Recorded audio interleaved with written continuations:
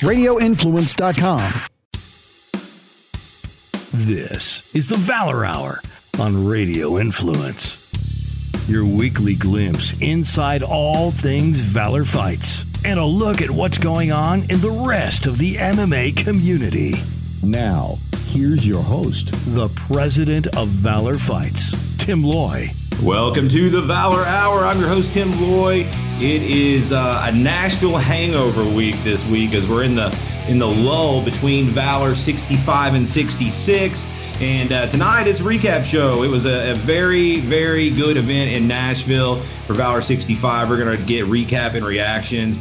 Tonight I am joined by my co-host, as always, Justin Watson, Greg Hopkins on the line with me. We're going to get to that recap of Valor 65 as our main course tonight. But before we get to that, we've got a little bit of housekeeping to do and some interviews here after we get caught up on national stuff. We're going to talk to two members of that Valor 66 card, which goes down next week. World famous Cotton Eye Joe. It's an all-pro show. Tonight we're going to talk to the Ninja Turtle Paul Teague before he takes on Logan Neal. And then we're going to talk to the Asian Persuasion Jason King, one of our favorite guests on here, before he takes on the undefeated Brian Stonehands Jackson. So that will be coming up here next. But before we get to that, let's do a real quick recap of last week's news. It was the UFC on ESPN number 6 coming from Boston last week. And, this went down Friday night. It was an odd Friday card. We had weigh-ins that night. So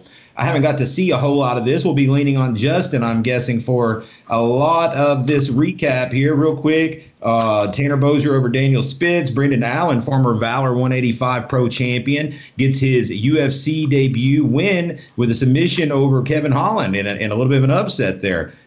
Sean Brady with a decision over Court McGee. Randy Costa over Boston Salmon. Sean Woodson over Kyle Bochniak. Molly McCann over Diana Belbita is what I'm going to say. And then Charles Rosa with a submission of Manny Bermudez to round out the prelims. Justin, anything on this preliminary card stand out to you? Molly McCann was a beast. Her opponent was really well-rounded, too. I wasn't expecting her to put up as good of a fight as she did, but that was a fun fight to watch. Brendan Allen looked great with that second-round submission. Let's see here. I was kind of surprised by the Court McGee fight. But Sean Brady now 11-0.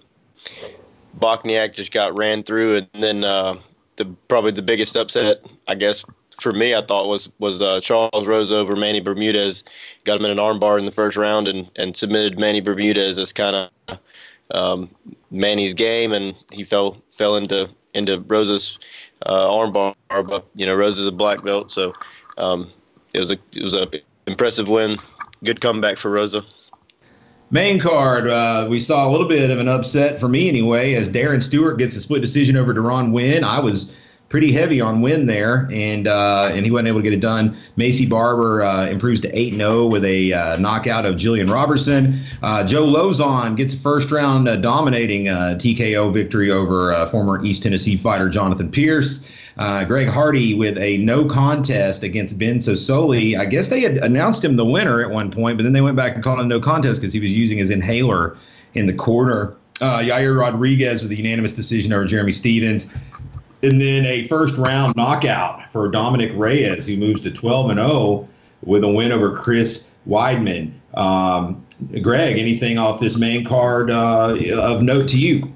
Since we were up there in Nashville, there's not a whole lot I got to see of it, but just by looking over the whole card, I thought, Joe Lozon had a pretty decent chance. You went heavy on Lozon. Yeah, I went real heavy on Lozon, and he ended up finishing him in the first round. And so, I was all in glee, happy, and I was like, you know what, if they put my money back in time, I'm going to take Greg Hardy and Ben Sosoli in the first round, like I think is going to happen.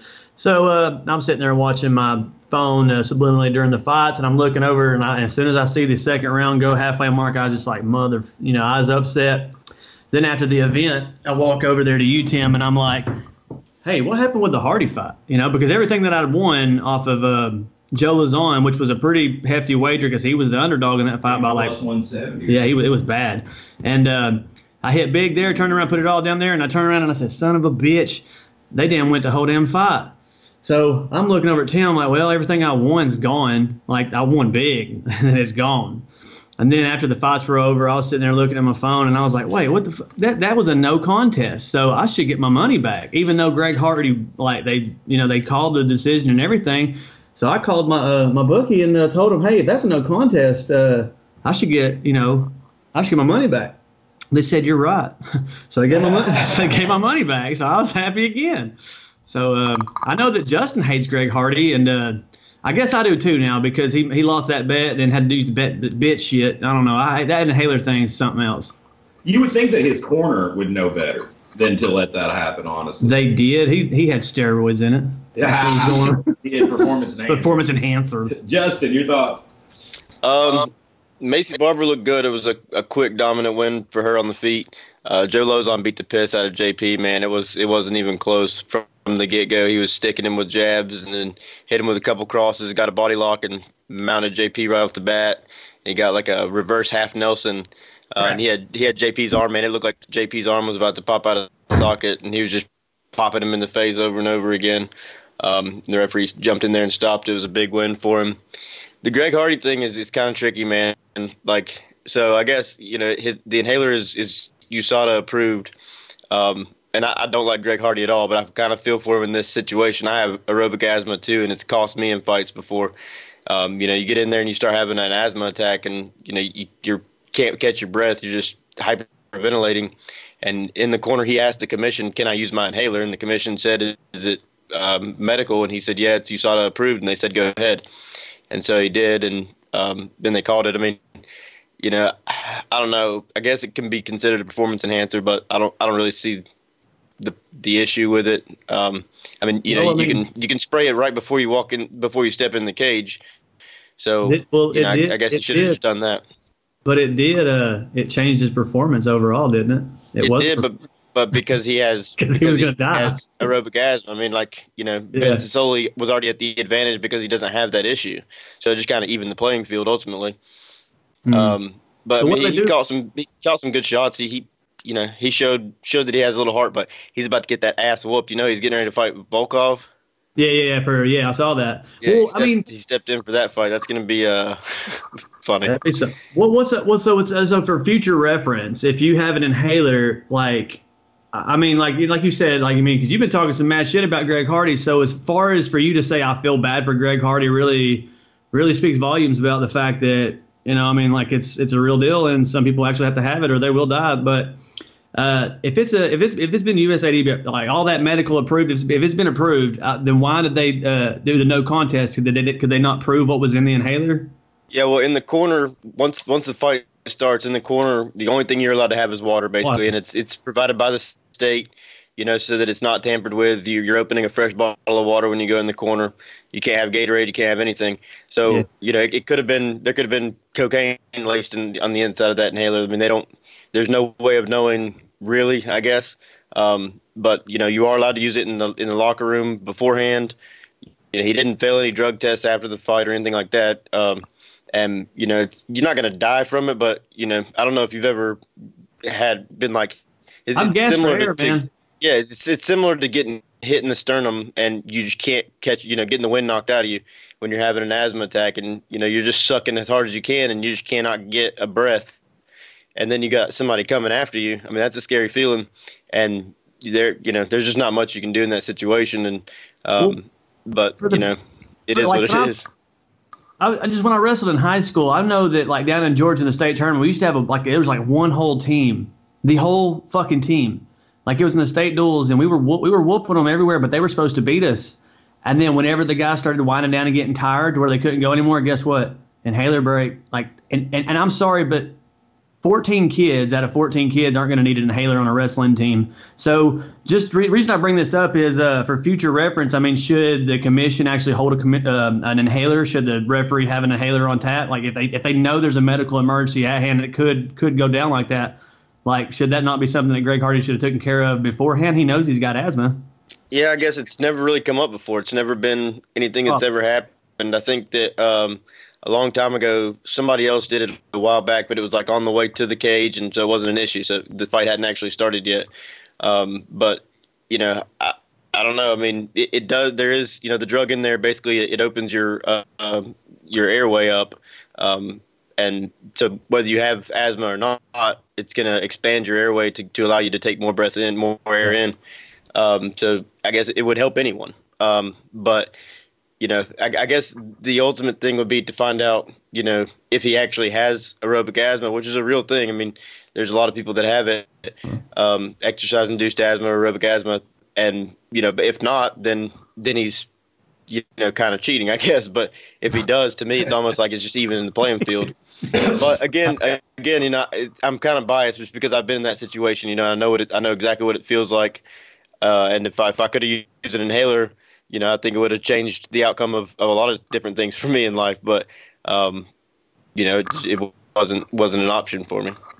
Well, as the great Jesse the Body Ventura said, win if you can, lose if you must, but always cheat. Yeah, there you go. That's going to wrap up. Well, real quick, let's any thoughts on the co-main event and main event? Co-main event was it was a decent scrap, man. Yair landed a nasty body kick. I think in the second round, he kicked Jeremy in the liver, and I mean it was loud. And he clearly won the first 2 rounds. Jeremy came back and won the 3rd round. But they ended up squashing the beef. It was a pretty good fight, and Dominic Reyes landed a big left hand, stepping back. It was kind of like the OSP over Shogun left hook. They knocked Shogun out back in the day. It's a perfectly timed punch. It's a hard punch to land. Weidman was rushing in and got caught. We'll see what happens from here. Reyes wants bones. I don't know if they're going to give him that fight or not. I don't know. I think he's pretty clear cut number 1 contender in my eyes. I see now, but man, I don't know if he's ready for that much of a step up yet. But it was a good impressive fight. I mean, he was loose, calm, and he came in there to handle business, and he did it. Absolutely, up there in Weidman's backyard for the most part too. Yep. That will wrap up the UFC on ESPN 6, and that brings us to this weekend's UFC. It's early morning action, so it's going to be in the wee morning hours of Saturday, I guess it would be. 5 a.m. is when this thing starts. Yeah, I think that Ben Askren just posted something on Instagram saying he just made weight. So, yeah. So they're weighing in they already weighed in now. Okay, wow, yeah. Yeah, okay. It is. I guess they're probably like 12 hours behind us. They're behind us or ahead of us? Or ahead of us, yeah. Okay, well, this one's going down in Singapore, and I would expect to see more Asian fighters on this card, with it being in Singapore, but there's not many, if any, actually. There's a lot of Russians and a lot of international flavor, but there is one that's she's Thai, so that is an Asian. Yeah, let's run down this card real quick. It's going to be an ESPN Plus card, and you got to get up really early to see it, and so I don't know if that's going to be me. We've got Rafael Pessoa taking on Jeff Hughes. Heavyweight Alexandra Albu takes on Loma Luke Boonmi, who is a Thai fighter. Supposed to be a really good Muay Thai fighter. Boonmi? Luke Boonmi. Luke Boonmi. Sergey Pavlovich takes on Maurice Green. Enrique Barzola versus Movsar Evloev, who's undefeated, 11-0. Rafael Fiziev takes on Alex White. And then rounding out the prelims, it's Randa Marcos versus Ashley Yoder. Justin, anything on these prelims look worth attacking? It's tough to play these kind of cards, man. Like a lot of these guys are relatively unknown. The one that I think is probably a decent bet, I think Ashley Yoder's coming in at a decent underdog against Randa Marcos. One to keep an eye on. I believe, Randa Marcos is kind of on the way down, and Ashley Yoder may be able to pick up that dog money. I'm actually on the other side of that, man. I think I read something where Randa Marcos has never won or lost consecutive fights in UFC. So if she were to lose, it'd be 2 consecutive losses. And I think her wrestling may just be a little too much for Yoder. So we'll see. That's an interesting one anyway. And then we'll have And we'll move on to the main card here, and it is a 5-fight main card. Muslim Salikov takes on Laureano Staropoli, who is from Argentina. We've got Cyril Gane versus Dontel Mays. They're really high on the Frenchman here, Gane. He's only 4-0, but pretty impressive. Benil Darush takes on Frank Camacho. That's certainly a style clash right there. And then the co-main event, a little underwhelming to me. Michael Johnson takes on Stevie Ray. They're both action fighters, but it's not really a huge fight. And then the main event, Grapplers Paradise, if you will. Damian Maia takes on Greg Hopkins' favorite fighter, Ben Askren, who will be having a major, obviously coming off a big loss to Masvidal, but this will be a big style differential, we'll just say. Greg, anything on this main card look good to you? I know the main event does. Like we were talking about earlier, this Ben Askren Damian Maia fight is going to be a totally polar opposite of the last fight. So look for Ben Askren to win that bitch. And I like Michael Johnson and Stevie Ray. As far as the whole fight goes, I don't know how impressive this thing is going to be overall. There's a couple of prelims. The Marcos and Yoder fight should be decent. I'm looking through. Barzola and how do you pronounce this? Evelev. That was I remember watching him the last time he came about. So that the Barzola and that Evelev should be a decent outing. And Maurice Green, I actually like some of the prelims better than I actually like the main card. Camacho and Darush fight should be good, but I don't know if I'll be able to spend my whole Saturday morning, or Friday morning, whatever, when this comes on. I don't know if I'll be able to see it. I will be watching. I'll tune in for the Maia and Askren fight, definitely, though. Yeah, main card probably be starting around 8 or 9, so I may be able to rise myself in time for that main event anyway. Justin, anything on the main card look like it's worth getting up for it? Looking forward to seeing Staropoli fight. Gain. Frank Camacho and Barnelio Dariush, I think is going to be a pretty fun fight. Camacho's going to be coming in there looking to brawl. Dariush is more technical, but he will get in a brawl too, and he doesn't always do bad in that situation, so it could be a banger. Weird fight for Michael Johnson, back up at lightweight. He kind of had not the greatest run at featherweight, but he needs to pick up a big win here. Interesting thing between Damian Maia and Ben Askren. So a combined total of 3 significant strikes in Ben Askren's last 2 fights and Damian Maia's last 2 fights. All of those were landed by Damian Maia. So Ben Askren has 0 significant strikes landed so far in the UFC, and Damian Maia has landed 3 in his last 2 fights. But this could be the opposite. It could end up being a stand-up fair to some extent. Damian Maia's jiu-jitsu is outstanding, but he's kind of like we said about Isaac Fine. He's a lot better on top, and he's not going to get there with Ben. If they go to the ground, it's going to be because Ben takes him down. Damian's not going to take Ben Askren down, Damian's just not the greatest off of his back. So I'm looking for a Ben Askren, pretty clear Ben Askren win on that one. I would think so, but Damian Maia he doesn't stand in exchange. He always goes for the takedown. So would you expect Ben Askren to maybe try, or is that totally out of the question?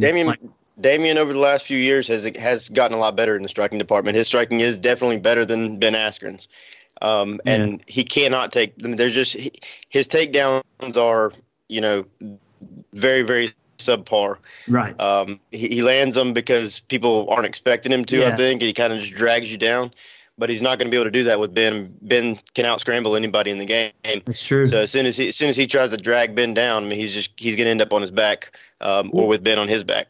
Would you say this is I know I hated to see it. I really didn't give a shit, to be honest. I thought it was pretty cool because I bet on the under in the last Ben Askren fight, and he got knocked the fuck out in about 4 seconds. But with that being said, I don't forget what I was going to ask you. Do you think that this, for the longest time, Ben Askren, in my opinion, was a man among boys for a really long time, and they finally brought him in the UFC, past his prime, and he gets knocked the fuck out.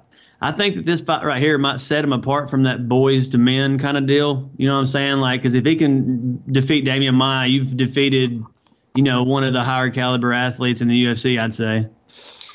Yeah, and yes and no. Damian Maia is definitely an elite athlete and an elite fighter. Past. But he's past his prime, yeah. So if it was Damian Maia 10 years ago, then it would be a lot more impressive. Well, what about after Ben, 10 years ago? Yeah, I mean, I don't think that Ben's out of his prime. Do you know how old he is? I think he's only like 35. Yeah. I mean, especially for in as far as grappling goes, you're not really hitting your prime until you're in your mid 30s. That's when you get that old man strength, and the knowledge is your currency there. The more you know, the better you are. I don't really hold much on the loss that Ben just took. I mean, I don't know, shit like that happens. You know what I'm saying? Yeah. It wasn't like he went out there and got dominated or anything like that. I mean, just the very first shot landed, and it is what it is. I mean, Masvidal planned it out perfectly, and Ben fell right into the trap, and whatever. If he would have went to the other side, he would have been fine. If he would have, went to the right instead of to the left, we wouldn't be talking about it. But I don't know. I think that Ben's still got a pretty bright future in the UFC. I mean, I still think he runs through, as long as he can get it to the ground, I still think he runs through Kamaru Usman and Colby Covington's. I'd like to see it. I just don't know if he can get it to the ground against them. Their striking is just a lot better than what he's used to. Yeah, that's true. But dude's got a hell of a chin. Though. He's never been dropped in a fight. I mean, he's fought some killers. He's fought Korshkovs and the Limas. So, it's not like he's never been in there with hitters before. He dominated them too. All right. Well, that's going to be going down this Saturday morning in Singapore. We will recap that next week as we get ready to do another picks panel for the All Pro show. That'll lead us into our interviews for this week. So let's go ahead and get to the line now and get to talking to Mr. Paul Teague. Joining us first on the line tonight, we've got the Ninja Turtle, Paul Teague, in the house. Paul, what's going on, my man? Nothing, man. Just love training, cutting these last few pounds, and having a conniption fit because I really want a candy bar. All this Halloween candy is making me like, wishing I was a diabetic so I didn't have to have it. I hear you, man. Well, hey, you're going to have lots of Halloween candy the night of the weigh-ins. Of course, the weigh-ins goes down next week for Valor 66. It's an all-pro event going down at the world-famous Cotton Eye Joe, Knoxville, Tennessee. Paul comes into this fight undefeated now as a pro, 1-0. It made his pro debut just a couple months ago. Now you're going to be taking on a little bit of a step up here on this next one. You're going to be taking on a pro debuting Logan Neal. Before we get into that, let's kind of get caught up from the last one, man. Last time we talked to you, you're getting ready to face off with Billy Combs. You got the first round finish there against Billy. Recap that one for us and just kind of walk us through that fight, how it went for you, and then we'll get into the next one. It was how it was. Billy decided to come in overweight, and I told him he already told me my hands were like pillows, so I gave him a pillow at weigh-ins and told him I was putting him to sleep. And as you've seen from the video, he went to sleep. I hear you, man. I hear you. Well, as you mentioned, Billy missed weight, so you're middleweight now. Is that right? Yeah, I think we was at middleweight that fight. So you're probably ranked on Tapology at middleweight, right? And welterweight. He may be. I haven't checked it. It could be a possibility. So of course, I don't really pay attention to Tapology because they had my amateur record all bukus backwards. I usually go to MMA Underground because they're usually more accurate. Sure. Sure Dog had me 1-5 as an AMI. Tapology had me 2-5 as an AMI when I was 5-5 as an AMI. You need to. You can message them, and give them your details of what you're missing, and they'll update that if you care. But now that you're pro, I guess. I tried that. It was like just two of the promotions I never heard of, or something like that. I can't remember exactly what it was.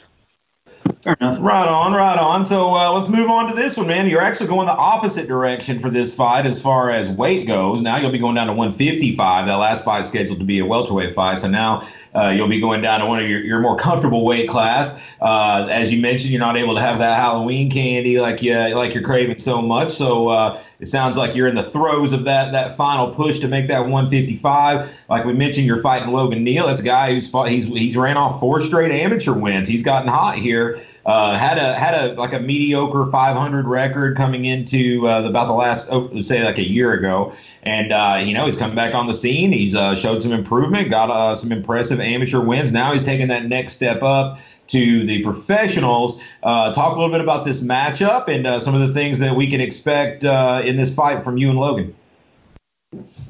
I respect Logan 100%, man. I know we've had a little bit of trash talking, but, it's all fun and games, especially with Halloween around the corner. Got to spice it up a little bit. And it's his pro debut. It's my second pro fight. And the way I'm looking at things, I respect Logan 110%. He's like, I respect him so much. He's making me not want to wear a mask out because that's how much I respect him. But shit happens. I'm still wearing a mask out. Anyway. Oh, man. It's Halloween, man. Yeah, no doubt. I was going to say, Exactly. there's time for you to be in full effect this one. I've never been able to do it way It'd been Halloween. He might not have to wear a mask, right? Because you're always wearing a mask. My mask is 24/7. 24/7. He's gonna wear it. I'm what you call that butterface. If they look good, but my face. So, man, you're, like I said, you got Logan Neal. What are some of the things that Logan does you think that you need to kind of watch out for from what you've seen? I know there's plenty of video out there on Logan. I'm sure you've been able to watch. To be honest, I've only watched one video on him just because I don't really like studying for my opponents, because last time I tried to study for my opponent, they completely fought 3 times different. Sure. Well, yeah, it helps to not go in there, I guess, with just a straight mindset for one plan of attack, and then if that plan of attack doesn't come, and you don't want to panic. Now, so who knows, that may be a good idea. Now, don't get me wrong. If I'm fighting somebody who's like a black belt in BJJ and a black belt in Taekwondo, yeah, I'm gonna watch a little film on them, because they're going to even hold me down and hug me, or they're going to kick the shit out of me. So, so the way I'm looking at Logan, I'm taking him like he's my very first Ami fight. I don't know what to expect going in. I'm just gonna go in. We're gonna exchange fists. Try to break each other's legs, arms, choke each other out, whatever the hell we grab, it's gonna happen. And hey, I'm gonna walk up to him after the fight, dab him up, give him a big old hug, and tell him good luck on his career, win or lose, either way it goes. Very nice. Always like to see that, man. It's a big show. It's an all-pro show, so there's no amateurs on this one. Your teammate Brian Stonehands Jackson taking on Jason King, who we're going to talk to after we finish up with you. Talk a little bit about this show, some of the fights that you're looking forward to, and if kind of give a little message out there to the fans if they're on the fence about attending this show, why it's a must-see. It's a must-see for one because the Ninja Turtles on the card. And nobody ever gets to see a real life Ninja Turtle. My mother come out to see the Ninja Turtle, and I'm interested in the Cody Dirt and Dre Miley fight just because it's been put off. Just like I'm interested in the Dirt and CJ Hamilton fight, but it seems like nobody can make that fight happen. Yeah, that's been a tough one. I know people have been trying that one a while. And I'll tell you, I'm looking forward to Brian Stonehead Jackson and the Asian Persuasion, because that's when you sent me that matchup for them, I was like, that seems like a very good matchup, because they both are big old boys and they both will be slinging that leather, and they're gonna be having fun doing it because they both like to sling leather. Yeah, that's one of those fights that I think it's going to be really hard for that fight to suck. That's one, like, no matter which way it goes, I think it's going to be good. And you got the Detroit Persuasion fighting the Asian Persuasion, so never know what happens. You got Asia, where they are like ninjas, and you got Detroit, where they're gangsters. So you know what you're gonna get for neither one of them. So let's talk a little bit about some of the guys who've been getting you ready for this thing, man. Obviously, you've got Brian on your team that's on this card, but then you've got a gang of amateurs that are getting ready to come back in December. So has it been a pretty good amount of work you guys have been getting in there at the Goon Squad? Oh, yes. I Bradley Brakefield, Brian Thomas Fowler, even one of our new 14-year-old girls that we have fighting, going training now, getting her ready. Victoria, she's been fantastic. She's been working hard, been dedicated. I'm looking forward to her probably March, April next year. She has one of those go get it attitudes. Like she punches us and as hard as we punch her, and she likes us punching her like she's a man too. She wants to take it too. So we go out there, and I got to give credit. I got to give a lot more credit to my coach Brad this time, because Brad has been working with me one-on-one, giving me some one-on-one time because I live an hour and a half away from my gym, so I don't make my gym as much as I need to. But luckily, Brad only works 15 minutes, so he gets me before he goes down to the gym. So I get some one-on-one work with Brad, which Brad has been one of. I've had some other coaches in the past, Ross, Billy, and Daryl. Rest in peace, Daryl. I've had all my other coaches, by far. All of them together are still helping me, because what I've learned from them, and I've brought to Brad, and then me and Brad, and what I've learned from Brad has just made my stand-up game so crazy and my ground game so much better, especially because I had David Taranzio from Crate MMA come up on Sunday to give me a really, really good match, like a really, really good training session against somebody who I'm not used to. And he's a higher jiu-jitsu belt too, which helps me know how well I feel. And grappling with him, striking with him, that made me feel like that made me feel completely like a whole nother person, due to the fact, because I knew Logan was definitely a step up in competition, and I needed I knew I was going to need that extra push. That wasn't from my team. I needed that extra push. Like X3 Joe Elmore invited me to come down to Atlanta to train with X3 to help me get ready for this fight. But funds and travel, I couldn't make it down there. But Joe and Nathan and Robert, they always reach their hand out to me and say, "Come on down, come get some rounds in with us." Which next fight, I promise you, I will make it down to X3, because I'm going to tell you, my next fight, you said the next card January 10th, my birthday, so I'm looking forward to being on that, because I will definitely at least sell maybe 2 tables. I'm looking forward to that night. Very nice, man. Well, I know last time Goon Squad was in Knoxville, you guys showed out. I know it's going to be the mission again here next week to leave an impression, as you guys always do. I'm going to let you get some opportunities to give some shout outs where they're due, my man. We got right about a week from now, we'll be weighing in. So, give some love to anybody that deserves it. Friends, training partners, sponsors, the drill. I want to give a shout out to my number one sponsor, Nash Auto Sales in Pickens, South Carolina. Y'all need a vehicle? Go to Nash. They got some of the best vehicles in town. And also, if you're looking for a haunted trail to go to, check out Deadwood's Haunted Trail. You can spend the night for $75 and try to survive after you sign that waiver.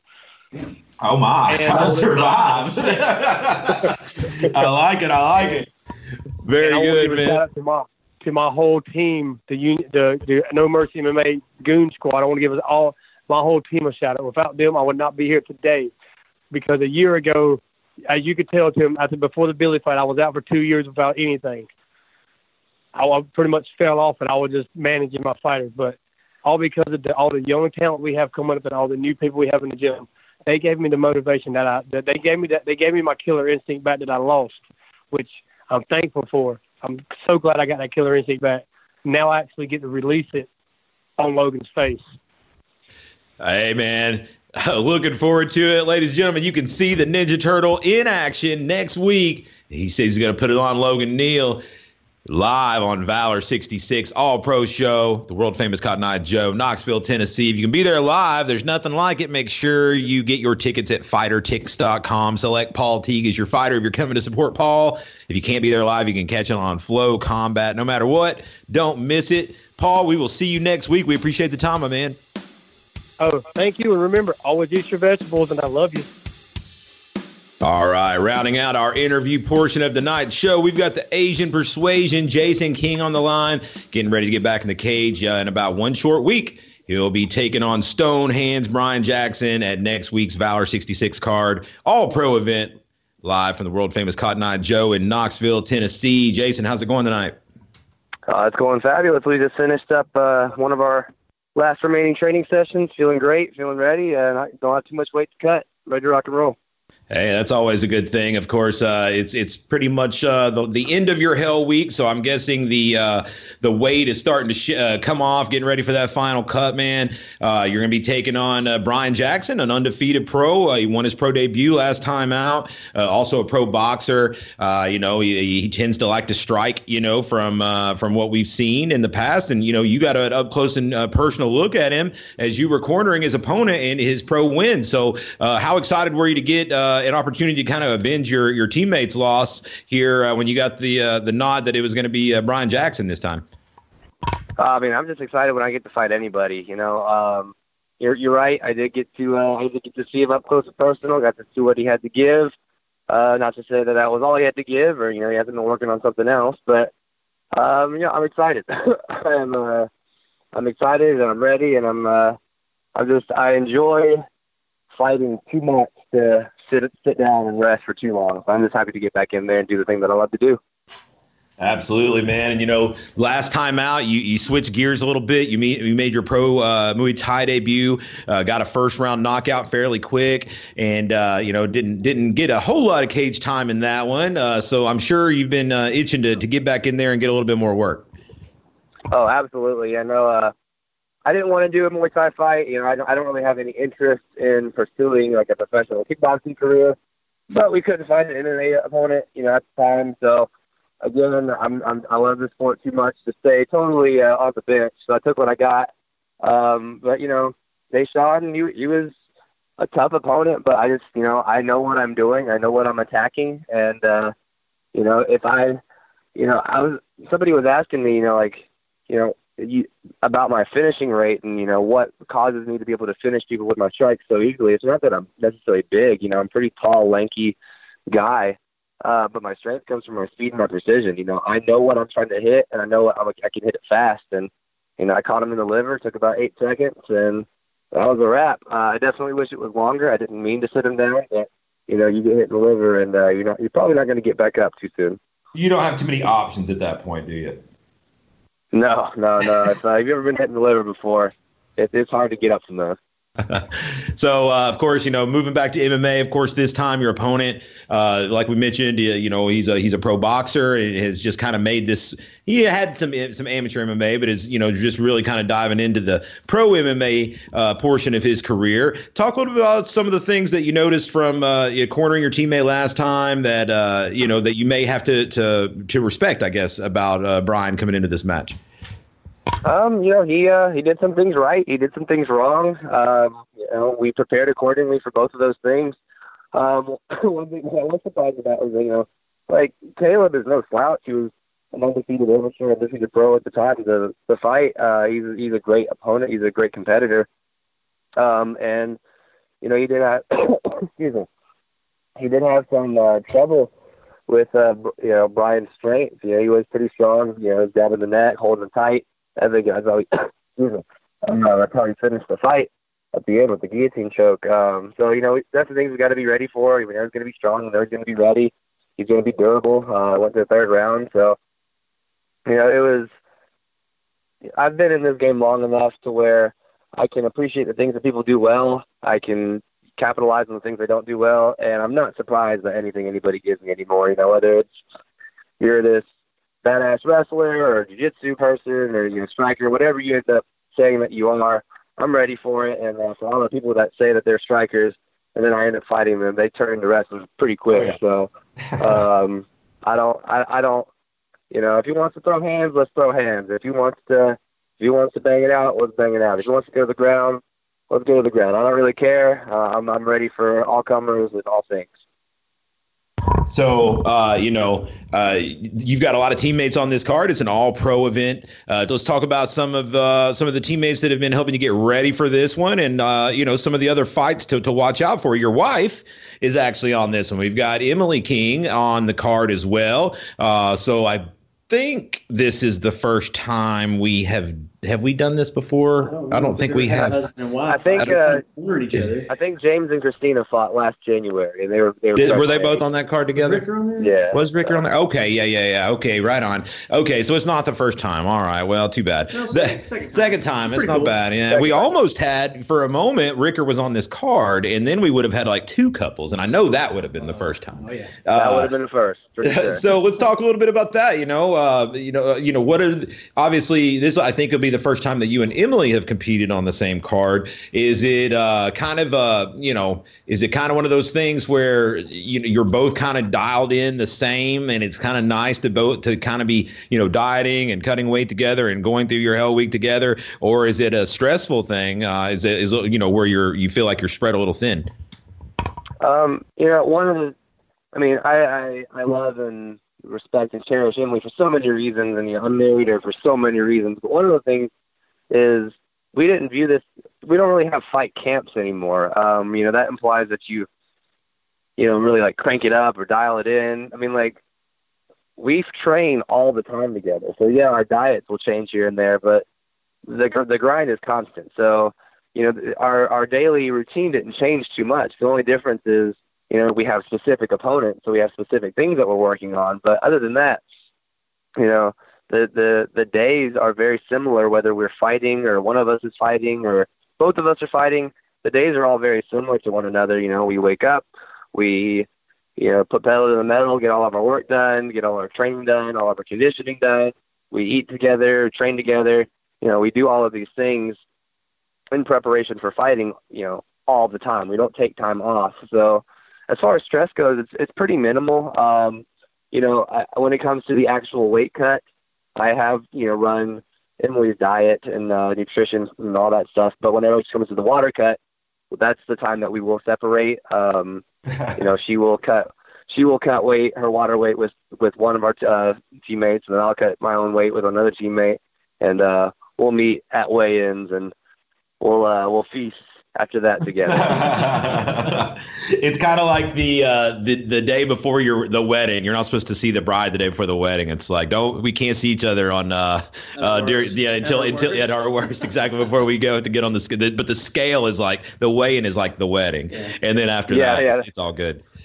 Yeah, once it says 170 and 110 that's the vows being exchanged right there. Well, after that it'll be great, and after that, hopefully we've not had a time recently that I can remember where we've both not been dieting. So after this fight's over, it'll be nice just to take a month off of the dieting aspect of the training and just be able to eat like a normal person with her again. That'll be nice. And it's a perfect timing for the holidays, man. You're gonna get this one out of the way. You're gonna get Thanksgiving and Christmas coming up. No fights in that little run, because we're doing all amateurs in December. So I know that's got to be nice. Oh yeah, that's gonna be great. I'm looking forward to just Thanksgiving. I did one fight night, or I did one fight where I had to cut weight during Thanksgiving, and unless it's for a lot of money, I'm not doing that again. I feel you there, man, for sure. Well, man, I'm excited for it. Of course, always a good time getting to see you throw down in the cage. You always put on a good show, and it's all going down next week, man. I'm gonna let you get some shout outs where they're due. You know the drill here. Any love you want to give, I'll let you have it. First and foremost, thank you to God. To God alone goes glory. Thank you to Valor and the whole crew at Valor for, making this whole possible for not only me, but all my teammates. Thank you to all my teammates, all my coaches, all my sponsors. Thank you guys so much for continuing to support me in this, this crazy dream that we all have. Thank you to all the fans, whether you're a fan of me, a fan of my opponent, or whether you're not really a fan of anybody, just like watching people beat each other up. Thank you guys for coming out. You are the lifeblood of the sport. Without you guys, we won't be able to do this. So if you want to see some fist fights and you want to see a bunch of guys and girls, beat the hell out of each other and hug it out at the end, come check it out. I caught my Joe November 1st. You heard it here. The Asian Persuasion, Jason King, getting ready to go back into the breach next week. He takes on undefeated Brian Stonehands Jackson at the world famous Cotton Eye Joe. Valor 66, all pro. make sure you're there. You can catch it live on Flow Combat, but if you be live and in person, there's no other way to catch it that's better than that. You get your tickets at fightertix.com. Make sure you select Jason King as your fighter so you can give him credit if you're coming to see him. I guarantee you that if you haven't seen Jason King fight, you're in for a treat. He's one of the few guys out there that no matter what happens, you always know you're going to get an exciting, entertaining fight out of Jason. So thanks so much for the time, Jason. I'll let you get back to cutting that weight, and we'll see you next week, man. I appreciate it. Thanks, guys. Take care. God bless. All right. Thanks so much to our guests tonight. You can see both Paul Teague and Jason King in action next week at Valor 66. And now we'll get to our main course of this meal, and that is the Valor 65 Nashville recap and reactions. We were joined now by Jeff Hobbs, the voice of Valor in that cage. He is joining us now to sit in on our recap section. Billy Swanson not able to make it tonight. He is out repoing cars and earning an honest wage. So so we'll still go over Billy's picks as we go. It was a crazy night of fights, man. We ended up losing the co-main event the day before. Anthony Jones ended up pulling out on us at the very last minute, so Ronnie Lawrence unfortunately was not able to compete. We'll get to that here in a moment, but we'll go ahead and jump into this card, man. It was a packed house in Nashville. It was really hot vibe, good electric crowd, and man, the fights didn't disappoint. We had a lot of really good ones. We opened it up with kickboxing. It was welterweights, and it was Dennis Cody Smith from Olsen's Martial Arts. He was taking on Blake Keane, who was making his debut in Muay Thai from the UFC gym in Murfreesboro, and it was very one-sided. Props to Blake Keane for going all the rounds, but Dennis Smith just the aggressor. He landed some early shots, I think, that just kind of took the steam out of Blake Keane. And to his credit, Blake kept firing back, and ever so often he'd land one that kind of maybe get him back in it. But overall, it was a wild brawl. Dennis Smith still shows that he could probably shore up his game with a little more technicality, but like sheer aggression was on his side. He was winging haymakers, got a wide decision. I believe it ended up being like 30-26 across the board. There was lots of knockdowns and stuff. So a pretty wide decision, 30-25s and 30-26s across the board. Greg, your thoughts on this fight that opened us up here in Nashville? I think I started out like maybe 1-3 on the card. You got that one, though. I did get this one. But, I kind of just went with the guy that we were familiar with here. And let's see. But like you said, that fight the whole time was wild. Anybody could have been knocked out at any second the whole time. And we were all just kind of sitting on the edge of our feet for the first fight of the night waiting for it to happen. But hats off to both guys, Blake and Dennis Cody. Both of them, dude. Hell of a job. And, of course, Dennis we'd seen before in MMA. And so he's spreading his wings a little bit. That MMA fight, he showed off his grappling, was able to show off his striking here. So hopefully we'll get him back in action here soon. Justin, what was the picks panel on this one? All three of them hit that one for Cody Smith. All right, they come out of the gates with a win. Our next bout, another Muay Thai fight, and this one was Frank Tafanaseri, 0-1 in Thai coming into this one, representing the UFC gym in Murfreesboro, taking on the debuting Jonathan Guzman out of the Blue Bloods Muay Thai and Kickboxing group up in Kentucky. Really close first round. It was Guzman who honestly may have taken that first round. It was really close. He looked good. Both guys looked good, but Guzman was trolling along there in the first. And in the second, early in the second, Frank hit Guzman with a big shot that really hurt him. He dropped him, and when he got up and answered the count, but in his eyes, I saw that was still shook him. Frank stayed on him, stayed aggressive on him, and was able to get another knockdown and then a third knockdown. So we ended up getting the TKO 3 knockdown rule in the second round. Frank T with a big win to even up his kickboxing record at 1-1. Jeff, your thoughts? Yeah, Guzman looked great in the first round. I definitely, I definitely gave Guzman the first round. So when the tables turned in the second round, it was just really one of those moments where it was like, wow, this is a really big turnaround. This is one I've seen kind of social media wise. Guzman wants to run it back. I've seen him calling on Facebook for a rematch. I know it sounds like his coaches want one. It's very rare you see guys take bouts like that I don't know if that sounds right saying rare to see them take it as seriously that they do. But most of these guys taking these tie fights are MMA fighters, and they kind of use these tie matches as more like training. Just some really 100% live sparring, so to speak. So they kind of just take these and move on. So the fact that these guys want to run it back again, you can tell Guzman and his camp are, think if they do it again, it might be a different outcome. So I think it's definitely something that would be worth seeing again on another Valor card. But both guys look good. Good job for Frankie T, close to his hometown, pulling out a win. Justin, how'd it go? Just kind of throw that in there. One of Guzman's reasons might be that the third knockdown in that second round was very questionable. It was, Greg mentioned it on the commentary, but it was much more of a slip, and Frankie T kind of landed as he was going down, but they called it a push. Yeah, this corner was the one that called like a push down or something. Yeah. It didn't. I mean, I would have been upset if I would have gotten that called as a knockdown on me, but regardless, that drops Billy goes ahead on that one, going with Frankie T. Greg and Hobbs go down for Guzman.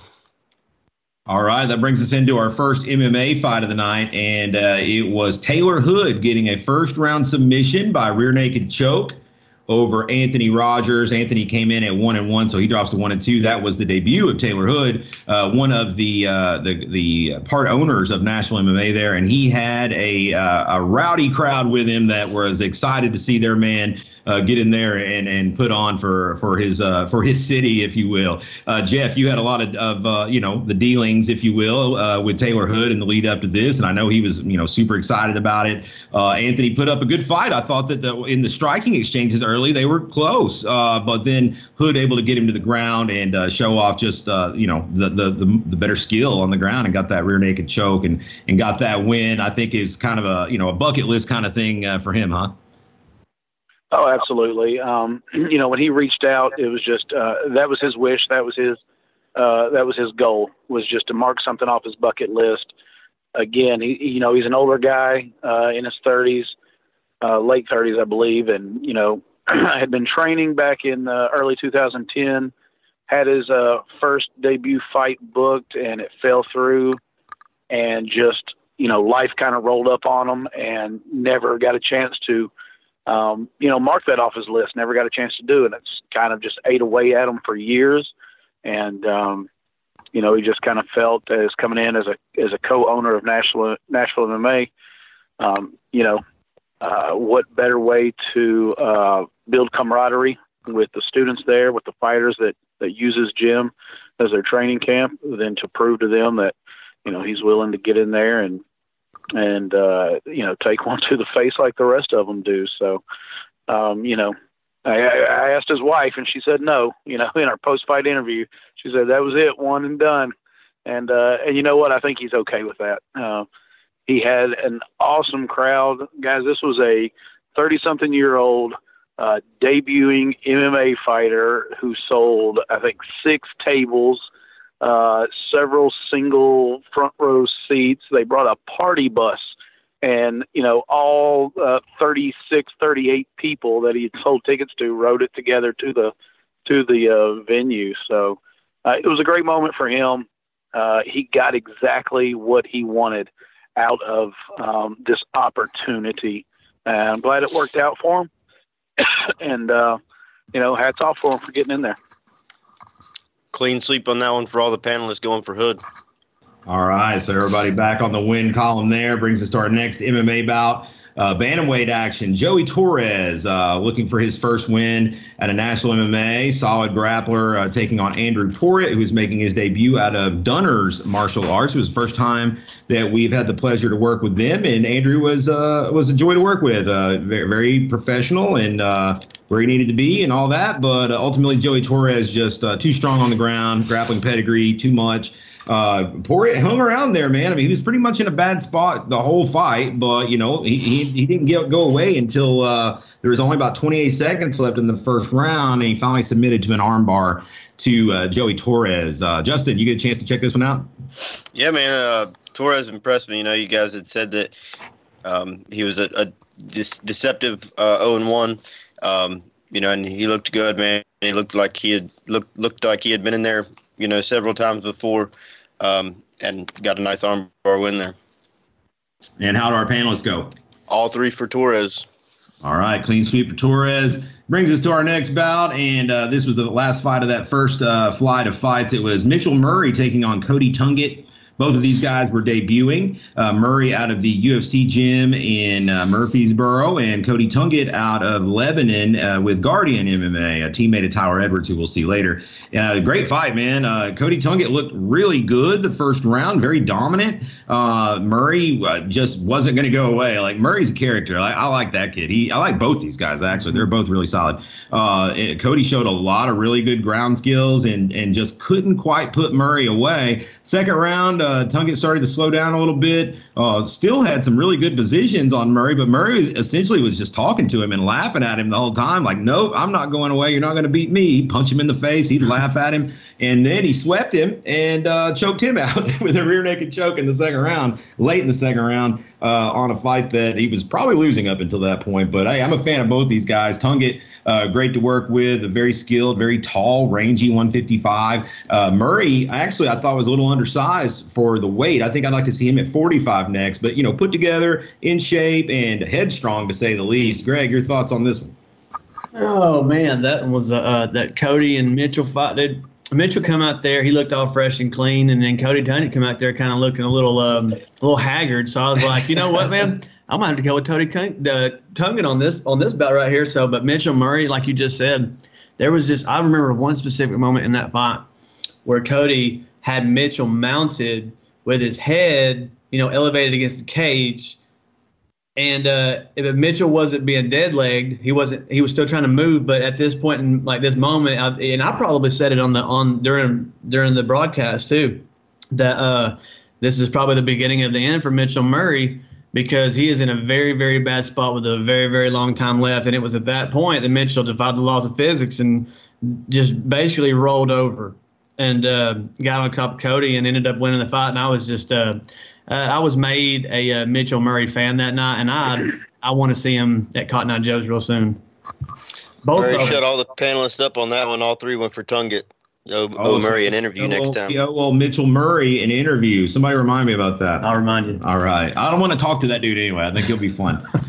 Moving on to the next one. It was bantamweight action. We started to hit a little run of decisions here. It was Lucas Farrow making his debut out of UFC Gym Murfreesboro, taking on JMT, Javante Miles Trowell, who came in at 1-0, but this time it was a majority decision win for Lucas Farrow. 2 judges had it for Farrow, 2-1. And then the third judge had a draw because Javante, JMT will say, was very dominant in the third round. And so they made it to 10-8. So the one judge gave it a draw, which gave us the majority decision. And I'm okay with that, actually, because, Farrow was pretty beat up afterward. He was looking rough, but his wrestling was really good in the first 2 rounds. He started to get beat up a little bit there in that third round, but it was just a little too late for JMT, who is uninjured, and we'll look to get him right back in action, actually, on this December card. Good showing from both guys. Our first decision of the night. Let's go to Justin on this one. You're a judge. What did you think about that decision? It was a good decision. I'm not upset with that 10-8 at all. Trout was pretty dominant in that final round there, and like you said, Farrow was pretty beat up, but the first 2 rounds were pretty clear cut. So it was a good win for Farrow, but he took an ass whooping getting it. No doubt, man. And both those guys, I like them. They're both put together, and Farrow can make 25. So it'll be interesting to see if he goes there next. Where was our panel at on this? That one, Hobbs went with Trowell, so he's the one that dropped on that one. Greg and Billy both went up 1. I think that puts Hobbs at, it puts Billy at 5-1, Greg at 4-2, and Hobbs at 3-3, I think. Okay. That brings us on to our next one. Another decision in this one. It was Clay Malone taking on Clint Odom. Lightweights, Clay Malone coming in at 2-1. Both guys were 2-1, actually. Clint Odom as well. And, looking at these 2 guys, you would think they were in 2 different weight classes. Clay Malone, very tall, rangy, probably 6 foot tall at 155. Clint, more short and compact.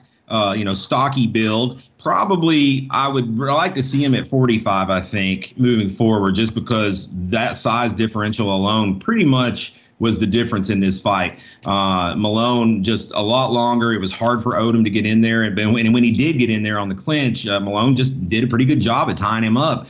I think that Odom, I had it 2-1. I gave Odom 1 round because there was a round where he started, turning it on and flurrying and hitting him some. But again, it was kind of just, too little, too late. He kind of figured it out late in the game or late in the fight, if you will. And Clay Malone takes a unanimous decision, moves to 3-1, and he's a guy that is going to start. Maybe we'll start seeing him in some bigger fights here now, in that what's becoming a pretty crowded lightweight division. Odom, a fun fighter though. He's a fan favorite and a guy that I enjoyed seeing. I'd love to have him back as well.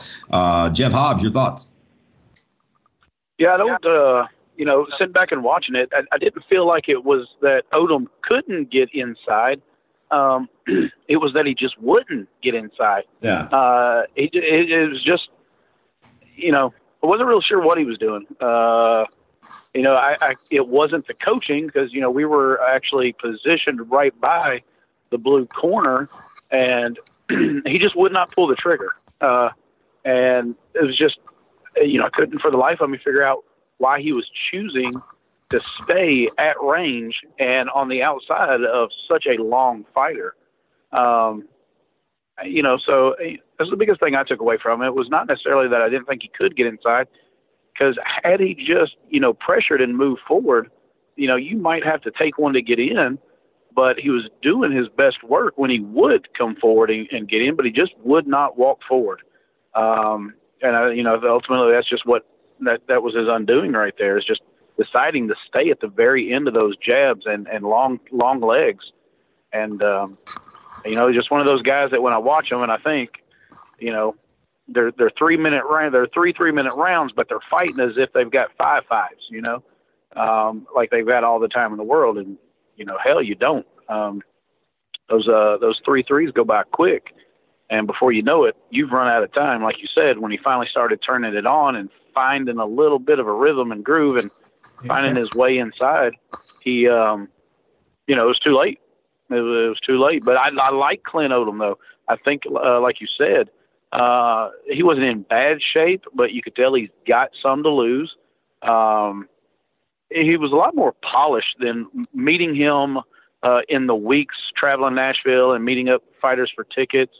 I don't know what my perception of him was, but it wasn't what I saw on fight night. He was much more seasoned, to put together kid who's got some skill that I would like to see again. But like you said, maybe at a different weight class, or maybe just a little more selective on the opponent, maybe asking those questions about height and things like that.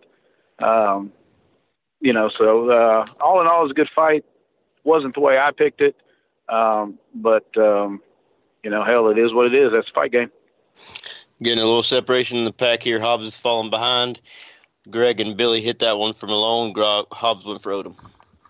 Next bout, it is bantamweights, and we saw Michael Cribb from National MMA taking on the returning Mr. Kiara West, who we hadn't seen in about 5 years. This is a guy that's been on the scene, since I've been on the scene, honestly. This guy was fighting in shows like in our very early days. Took a extended hiatus, came back, looked good, but not quite good enough to get the decision. It was a split decision win for Michael Cribb. Very, very close. Cribb was just, a little more accurate, landing the better shots, but Kiara was there the whole fight. He was certainly in the fight, and not a bad return for him at all. Good win for Michael Cribb over probably his most experienced opponent to date. He moves to 3-1. Kiara, or maybe he already was 3-1 and now he's 4-1. But Kiara West falls to 4-11, and don't let that fool you. This guy is a deceptive one. Justin, you're a judge. We got another split decision here. What do you think? This is actually the one fight that I missed. I don't know how. Somehow I skipped over that one. So you have to go to somebody else on that one. Okay, Greg, you remember it? Yeah, I saw Michael Cribb. I think that Kiara West was probably the more well-rounded fighter, but the fact is when you're fighting, you got to fight. I mean, because Kiara just kept backing up, like Jeff Hobbs touched on it earlier. You don't have all the time in the world in these 30-minute fights. See, and that last fight with Clint Odom, the thing I liked about him is how he just had to rush in and he had to finish it, Well, you go back to this Kiara West fight, he never had too much. Urgency. He never had it at all the whole fight, and I won't say that he didn't look good during the fight, because he did. He looked like a professional fighter out there protecting his record, to be honest with you. But Michael Cribb, it as close as that fight was, I still couldn't see West pulling that victory either way, just because of the fact that he didn't show no ring control. He wasn't that aggressive. He was waiting. He was being a defensive fighter the whole time. I don't know that I saw any aggression out of him at all, but just for as far as Kiara West though, man, dude, he's put together. And as far as him being 4-11, that's one that baffles me too, because seeing as how good and put together and well-rounded he was. And it sucks that I'm shading Cribb over here, because Kiara West stood out to me in that fight, even though he lost. But that's a deceptive 4-11 right there. And Michael Cribb climbing that was a big win for him too, because if you're fighting somebody like that and you're able to keep your composure as an amateur and not just attack them, hats off to you to keep that going. All right, and where do we end up on that one, Justin? Let's see. On that one, we got Hobbs and Greg going for Cribb, and Billy dropping that one for West. All righty.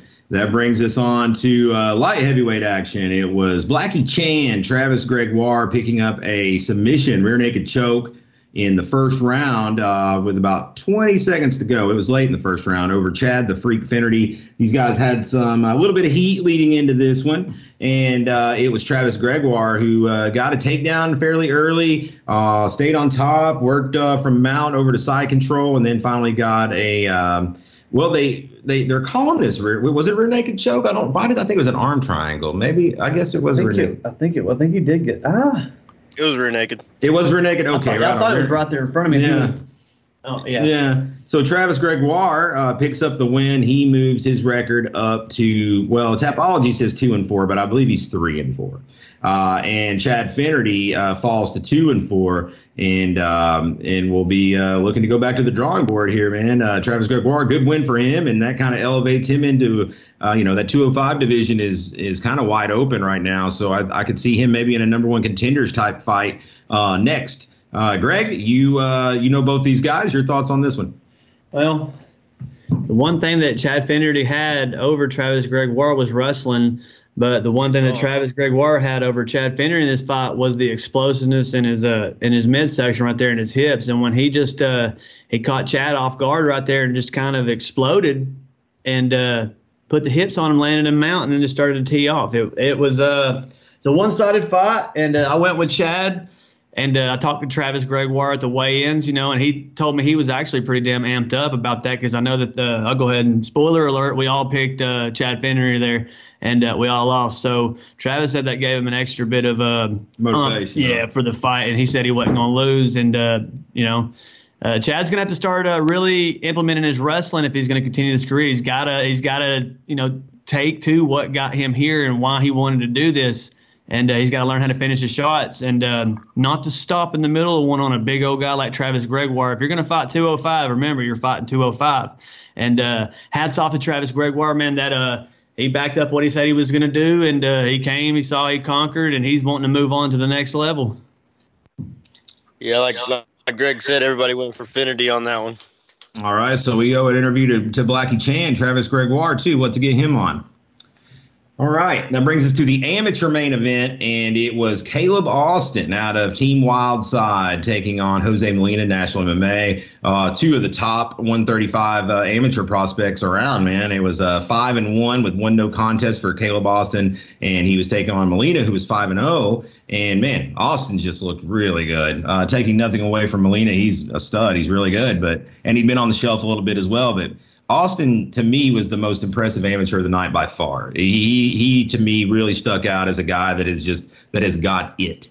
He's got that it factor. He is a big, long, aggressive bantamweight, and I see him giving a lot of guys a lot of trouble. He gets a second round rear naked choke about 42 seconds in, and just looked good everywhere. Just everything very well, and he's calling for that rematch with Amun Cosme for that bantamweight strap, a fight that he lost a very close decision for that title. That's his one loss, and so he's ready to run it back. It'll be interesting to see if that happens, and I think he messed his hand up in that fight, so he may be out for a little bit. But congrats to Caleb Austin. To me, that was the most impressive performance of the night by far. Jeff, your thoughts? It was definitely a statement win for Caleb Austin.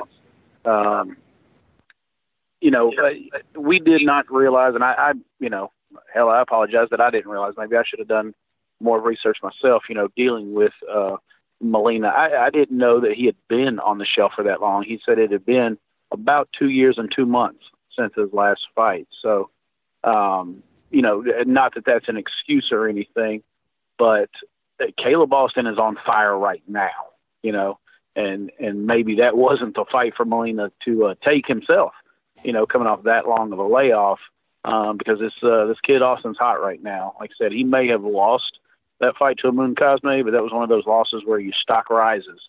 I know he probably doesn't want to hear that because he thought he won the fight. But, that's why Caleb Austin was back on a Valor card, because of how he looked against Amun Cosme. Like I said, statement win from him. Not just a statement win, but how fast he won that fight too, with relative ease. No disrespect, but with relative ease. I think that's what he wanted. He wanted that statement win against an undefeated prospect, and I'm hoping that Caleb Austin feels like we do and wants to make Valor more of a home to him. Because I know, the Cosme fight's out there, but even if it's not that one, there's a lot of really fun, good matchups in Valor Forum. And so if you're listening, Caleb Austin, from me at least, and not that I'm much, the red carpet has been rolled out. When you're ready to come back, buddy, I sure as hell want to see you fight again. I didn't get this wrong, did I, Hobbs? Did you go with Molina on that one? I did. Okay, so Hobbs drops that one. Greg and Billy both for Caleb Austin. All right, that brings us to the pro portion of the card. It was a catchweight bout, 130 pounds. Nathan Lindsay comes in at 1-2, taking on Jeremy Rogers, looking for his first pro win in 10 bouts, and he didn't get it done in this one. He was able to get Lindsay down, which Lindsay doesn't mind because he's an excellent grappler. And just about 30 seconds later, it was a triangle submission for the neck hunter, Nathan Lindsay, who climbs up to 500 now. He's 2-2, gets that win. Jeremy Rogers back to the drawing board, and we'll see if he can get it done the next time. Let's go to we'll just go to Justin on this one. Pretty dominant.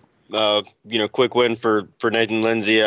He got taken down, but went straight into the triangle choke, and he tried to slam him, but just kind of gave Lindsay an arm, tried to pull an arm bar, and then went right back into the triangle and locked it up and got the finish there pretty quick. All three panelists went for Lindsay on that one. That brings us to Hobbs is now 5-6, Greg is 8-3, and Billy is 8-3. All right, coming down the home stretch, it is a tie at the top. And our next bout, 150-pound catchweight, pro debuts for both of these gentlemen, Valor debuts for both of these gentlemen. So I didn't really know what we were going to get, but it was Seth Sergo that was the victor here with a TKO in the first round over Zach Ort. Sergo moves to 1-0 now out of the training camp in Nashville, Tennessee. It's Michael Chandler's gym, highly decorated wrestler, and he showed that wrestling. Zach Ort falls to 0-1 now as a pro after a very decorated amateur career. Ort's tough, man, and I enjoyed working with Ort. Ort was very professional. He was on top of everything. He was a pleasure to work with. Love to have both these guys back. Sergo was able to get the takedown. Once he got him down, Ort showed, some ground skills. I remember I was a little impressed just with how off balance he kept Sergo. And I was like, this might be interesting still, going for some leg locks and sweeps and trips. And ultimately, Sergo was able to get to the top, and Ort turned his back. He gave him his back. He flattened him out. And I think I counted about 25, 26 unanswered strikes. Nothing that was just devastating to him, to tell you the truth. But, I mean, he wasn't improving his position. Literally 25, 26 unanswered strikes from Sergo. Finally, referee Chris Bond steps in. Ort was not happy with the stoppage because he said he wasn't hurt. But, where do you draw the line? How many do we need to get to 30, 35, before they stop it? He just wasn't improving his position. So congrats to Sergo on that win, and looking forward to seeing both of these guys back in action sooner rather than later. Greg. Yeah, I enjoyed the hell out of this fight. And, Zach was fishing the whole fight. Fishing. He couldn't catch nothing. There was a couple times he almost had a knee bar, tried to dig a heel hook in there at some point in time. But, dude, that guy was limber as hell. But Seth Sergo was like pressure. As soon as he got him down, it was pressure from the hips all down. And as soon as he was putting that pressure in on it, he was coming with bombs, overhands, like everything he had in his damn attire. He had everything. Like, he was firing everything but the damn kitchen sink at him on the ground. And Ort wasn't letting up on his ground game. He kept fishing, kept finishing. But eventually, Seth Sergo looked really good. Looked really good at 150. And I'd like to see him down at 145 taking on hell, I really don't honestly know who I want to see Seth Sergo fight at 45 or 55. He's a hossy 45. He was a very, very, very stout 150 pounder looking, but I think he's got that 5 pounds of cut. And but who is it 145 that he could line him up against? Like what like on the field of There's definitely some interesting options out there. I would like to see potentially something like him versus like a debuting Josh Lewis. Something like that would be really good with the wrestling kind of canceling out potentially. Oh, you see some. I don't think that fight makes it out of the first round. But and Ort too, for that matter. I mean, shit, he stood out head and shoulders above a lot of people in this on this whole card with his jiu-jitsu ground game. I mean, I'd like to see one of those too. Yeah, no doubt. So it was Sergo getting the win there. What did everybody have there, Justin? On that one, we got Hobbs and Greg going for Sergo, and Billy dropping one for Ort. Good deal. All right, that brings us to our feature bout of the night. Two more pro debuts. This was a catch weight at 175 pounds. It was the bad news. Bubba Cruz making a quick turnaround 2 weeks after, or I guess 3 weeks after his knockout, Saudi Daisy. And he gets another knockout here. About a little over a minute in, he knocks out Kyle Lee, who is also making his debut. Pleasure to work with both these guys. Well, yet again, both these guys just, very professional, had their shit together. I really enjoyed working with Kyle Lee, and we'll bring him back. And, of course, Bubba, longtime staple here at Valor, and we know he'll be back. They were trading, man. There was a flurry in the middle, and I want to say Bubba got caught with one that may have stunned him, and that maybe kind of hit the switch, and he started, winging crazy and hit Kyle Lee. He looked like he was maybe out on his feet as he started to drop, and he landed another couple. I know Kyle Lee's fans weren't happy with the stoppage, but it was a good stoppage. Ultimately, it was kind of like a flash knockout. I think he was out, for a moment. And Bubba Cruz now has fought I would say it's safe to say he has fought for less than a minute and a half total combined over his last 3 fights, just knockout after knockout after knockout. Let's go to Jeff for this one. Bubba did what Bubba does. That's about all he can say. I think you're right. The fans were not happy, but you know how just when you're at a fight show and you just remember these almost like snapshots in your head, things that just stand out, and your eyes take a Polaroid, a snapshot of just something. And this fight was that for me. And that was Kyle Lee's face flat on the mat, not being held up by his arms, but flat up on his mat on the canvas, but his eyes were kind of looking up. And that was that split second. I took that picture with my brain, and, there was no doubt he was out. It was just that stunned look where my body's laying here, but maybe my eyes are awake. I'm looking around, but I can't get up. And he snapped out of it pretty quick, but it was just one of those things that you see somebody's body do that Yeah, you Crazy wouldn't Kyle be in that position. You wouldn't be in that position if you weren't out. Yeah, Crazy Kyle your actually arms would have caught you. That's true. The Crazy Kyle looked at the ref afterwards when he got up, and he was like, because of course let's keep in mind, this is down the home stretch of the card, and we do have alcohol at this event, so it's starting to set in later on in the fights, and this is when you got the all parts of the crowd chiming in, and you had a lot of people upset and yelling and screaming he wasn't out, it's too early stoppage, and you had the other side of the crowd screaming, no, that was a good stoppage. But like you said, Crazy Kyle got up and he actually looked at the ref and said, well, what happened? He said, you got knocked out, and you could see immediately. He's like, no, I didn't even see it coming. Yeah. And but the thing is Kyle Lee took I don't even know if he understands. He took a very, very stiff fight for his pro debut there. He took a very tough fight, and he's not no slouch, and that's nothing to hang your head about as far as, it's not. I mean, Bubba Cruz is a top prospect around the Southeastern hemisphere as amateur, and I don't see him being a slouch as a professional fighter either. And I look for him to get better, and I look for Kyle Lee to get better too. The whole Southeastern hemisphere? Yeah. Sorry. The entire bottom half of the globe. The bottom quadrant. Yeah. all three panelists going for Cruz on that one. All right, Bubba Cruz, big win there. And, man, it's got to keep an eye on. He's got obviously a good-looking guy, power in his hands, and apparently he can wrestle some too. We don't ever see that really, but Bubba is, a very decorated wrestler on top of it. So congrats to Ryan Bubba Cruz on his professional debut win. That brings us to our co-main event. It was originally supposed to be a co-main event of Ronnie Lawrence, Anthony Jones. He bailed on us at the last minute, and we ended up scrapping that fight, unfortunately, for Ronnie. And it was elevated fight from the feature bout to the co-main event. It was two guys looking for their first pro win. Very deceiving records here. It was 0-1 Tyler Edwards taking on 0-3 David Lewis. As we said in the preview, this was very much a style clash, a striker versus grappler. Tyler Edwards lighting him up early, but big leg kicks and punches and just, throwing heavy leather, landing. Lewis not able to answer with a whole lot more, but he stayed patient, waited for his moment. Tyler Edwards swung on a big one and missed. And at that point, David Lewis took his back like a backpack, as he is apt to do. And it wasn't long before then that we got the rear naked choke submission about halfway through the first round, about 3 minutes into the first round. David Lewis gets that first pro win, and a rough one for Tyler Edwards, man, because he looked good. He really looked really good up until he had his back taken. And props to David Lewis. He stayed patient. The game plan had to have been eventually to get it to the ground, however possible. And he capitalized on that one mistake that Tyler Edwards made, and that was the end of the night for NyQuil.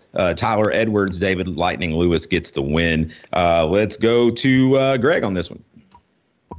One of the most exciting fights that I like, if not the most exciting fight I was expecting to look to for the clash of styles there with Tyler, the knockout NyQuil Edwards and David Lightning Fast Lewis, man. And here's the thing,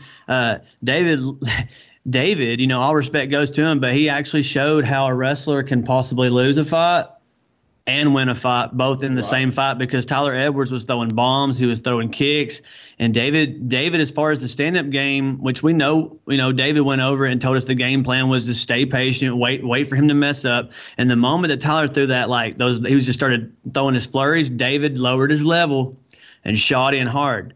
And when he did, Edwards kind of tried to sprawl and hit and empower, just try to overpower him. And when he did, David did what he's supposed to do and took Tyler Edwards' weight, and David just kind of moved over and let him fall. And then he took Edwards back, and then and it was an elementary game over from there. And but the thing that sucks about this fight right here is one guy had to lose, and I didn't want to see either guy lose in this fight. I wanted to see them both win. And like Tim was saying, both have a deceptive record. One of them's had to go. And I'm just surprised that their records are so upside down with these two guys, because both of these guys very well could be 2-0, 3-0, something like that, because the clash of style right there was one for the ages. And I wish it would have lasted a little bit longer than it did. But props to David Lewis for sticking to his game plan and getting it done. I don't know if you guys caught this or not. Go ahead, To Jeff. me, it looked like David Lewis actually got caught and got clipped and started to drop and just kind of grabbed on, and came to as he grabbed on to Edwards. But it looked to me like Edwards landed a nice shot, and then David just kind of capitalized on getting dropped. But man, that dude's back looks like a fucking Ninja Turtle or something. It was more so if you really, it wasn't that he took his back. I mean, it was the weirdest thing. Edwards rolled into it and gave him his back. Right. I mean, he did. He flipped over. Rolled. Right. Yeah, he tried to flip over and literally sat in his lap, purposely laid on his stomach, put his back on and rolled right into it, which was the most frustrating part for, Tyler Edwards at the end of this fight was nothing. Yeah. Yeah, it was nothing that my opponent did to me. Like, I literally just rolled and flipped right into that position, to where it probably even surprised David Lewis. Like, what the hell just happened? You just laid down on my chest. It was the craziest thing in the world to see. That one kind of sealed the deal, gave Greg the win there. Greg, the only one taking Lewis, Hobbs, and Billy both took Edwards on that one. That's how you win, Billy. I know he's not here, but he'll hear this.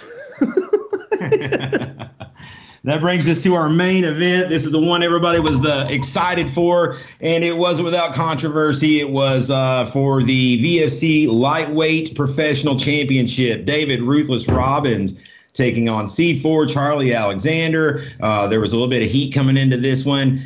Very rough weight cut for David Robbins coming in. He didn't look very good the day before, but hydrated up nicely for the fight, and I don't know that was a factor when it all is said and done. Really good fight, very good showing from both guys. Two very different fight plans. It was just to kind of run through it, I suppose, here real quick. The first round was very, very close. It was, a tit for tat in striking. I thought David was a little more active, landed a few more, but Charlie landed some very solid leg kicks that obviously affected David. And they were the type of leg kicks that, were kind of spinning him around, buckling him a little bit. So they were effective. Charlie ended up getting a takedown late, not able to do a whole lot with it. As David worked from the bottom and brought us into round two. Round two was a lot of the same. It was, back and forth striking. David starting to pick up his landed punches a bit more. Charlie got a couple takedowns. Again, wasn't able to do a whole lot with it. David was able to get a short elbow from his back that cut Charlie open pretty good. Then towards the end of the second round, as David swept right at the bell and landed a late strike after the bell, that got some people up in arms. There was no penalty given for that by the referee. Going into the third round, again, it was just who knows whose fight it is at this point, because you just don't know what the judges are looking for. Are they giving credit to the takedowns? Are they giving credit to the damage and activity of David? So it was, to me, I really didn't know where we were going into the third round. It was a lot more of the same in the third round. This time, Charlie was able to catch a kick and kind of push David down. Got on top of him again, but just really couldn't get past the guard. Didn't let loose with the activity, I think, that he needed to impress the judges. And it ended up being a unanimous decision win, 29-28 two times, 30-27 one time. David Robbins, your new Valor lightweight professional champion, moves to 6-0. And Charlie Alexander, back to the drawing board here. I'm sure he will be back with a vengeance. He fought well. He fought really well. I think it came down to Charlie trying to maybe game plan a little bit in that fight, trying to fight a strategic fight. If you've seen Charlie's fights recently, you will note that that's kind of what he does. The first 3 to 3.5 minutes, he will strike, and then he will try to seal the deal with a takedown late in the round. But I think in the past, what you've seen was more activity from Charlie on the top when we get guys down. With David, every time he would try to maybe posture up to throw, David's hips were moving, and it was an immediate oh shit, I need to be careful here because David is working a submission or some such. So he kind of played it a little safe. It backfired a bit. There was some controversy about the decision from both sides. I think hopefully that has been squashed as best it can be. And we're here in a moment. We're actually going to have David just messaged me me, and he wants to come in and kind of relive the fight as well. So we'll talk to him in just a second. But I want to get everyone's take on this one. Again, it was a heated, when the decision was read, the crowd was heated. Both guys had a lot of people there. It was a large crowd contingent there to see that particular fight. And, fans are passionate for the guy that they're there to support. In another one of those things, when Charlie would get those takedowns, the crowd would swell, and so those felt important at the moment, because the crowd would pop every time that he would hit one. So things like that factoring in with it being in Charlie's hometown. After the fight, David said on the mic that he thought that he lost. After watching it again, and we'll talk to David here in just a moment. After watching it again, he did think that he did enough to win. I guess what he had said at the moment was kind of a combination of his corner telling him that he might have lost, and then kind of maybe assuming that in Charlie's hometown that those takedowns were going to get him the win. But ultimately, it was a unanimous decision win for David Robbins. There's already some talk about a potential rematch down the road. I think that the fans would love to see that. I know I'd love to see it. Let's start here with the neutral party, actually. Let's go to Justin, who was not there live, was not judging this fight, but is a judge. And he caught all of it on Flow Combat. So he only saw the produced version of it. Whereas, when you're watching it live, everybody has different angles. You can't see exactly what lands. All the judges are seeing it from different viewpoints. And so, it's a little bit different seeing it only on tape. Your thoughts, Justin? Yeah, I did have a much better vantage point than what I'm used to.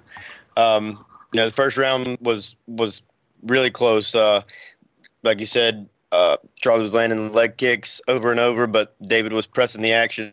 Landing more combos, landed some high kicks. So I gave the first round to David. Charlie did land the takedown at the end, but I don't think he landed any punches from the bottom. I mean, from the top, but David was doing some work from the bottom. Second round, David was kind of controlling the cage again. Charlie got the takedown about 2 minutes in, and he was on top for the next 3 minutes. But in those 3 minutes, I think he landed two body shots. And David landed countless elbows, probably landed 10 times more strikes from the bottom than Charlie did on top. The takedown's great as long as you can do something with it. But if you're just hugging it out, you're not doing anything from there. So even though David was on the bottom, he was still controlling the fight, because anytime Charlie would let go to try to pass or to do anything, try to throw some ground and pound, anything like that, David was moving, setting up for Kimuras, landing elbows, still doing all the damage. And then there was the sweep and the late elbow. I heard a lot of complaints about, a lot of people saying that they should have taken a point. That's a tough one, man. Yanni Israel was the referee in that one. And, in the middle of a fight, especially, right at the bell, you hit a sweep. The last thing you're listening for is the bell. You're waiting for the referee to stop the fight and separate you. And Yana just kind of stood back and said, "Oh, okay, guys, that's enough," and waved his hands. But it didn't really touch him, And so I don't know. I can't really blame David for that one. I think the fault lies with Yanni Israel on that. But it didn't affect the fight any. I don't think. Charlie was already busted open from an elbow that David had landed earlier. So I had it 2-0 going into the third round for David. And then the third round was another really close round. And I gave that one to Charlie. The striking was really close. Both guys were getting pretty tired. Charlie caught a kick and tossed David to the side for a minute. I thought Yana should have gotten that one standing back up a little bit quicker. Yep. They just kind of stood there for like a minute and a half, it seemed like, with David waiting for Charlie to do something and Charlie waiting for David to get up. But ultimately, I had the fight 29-28 for David. Yeah, that's what I was kind of looking at it too. I just got a couple of things to say about it. I've been talking about this fight all week. Facebook, Instagram, Flow Combat.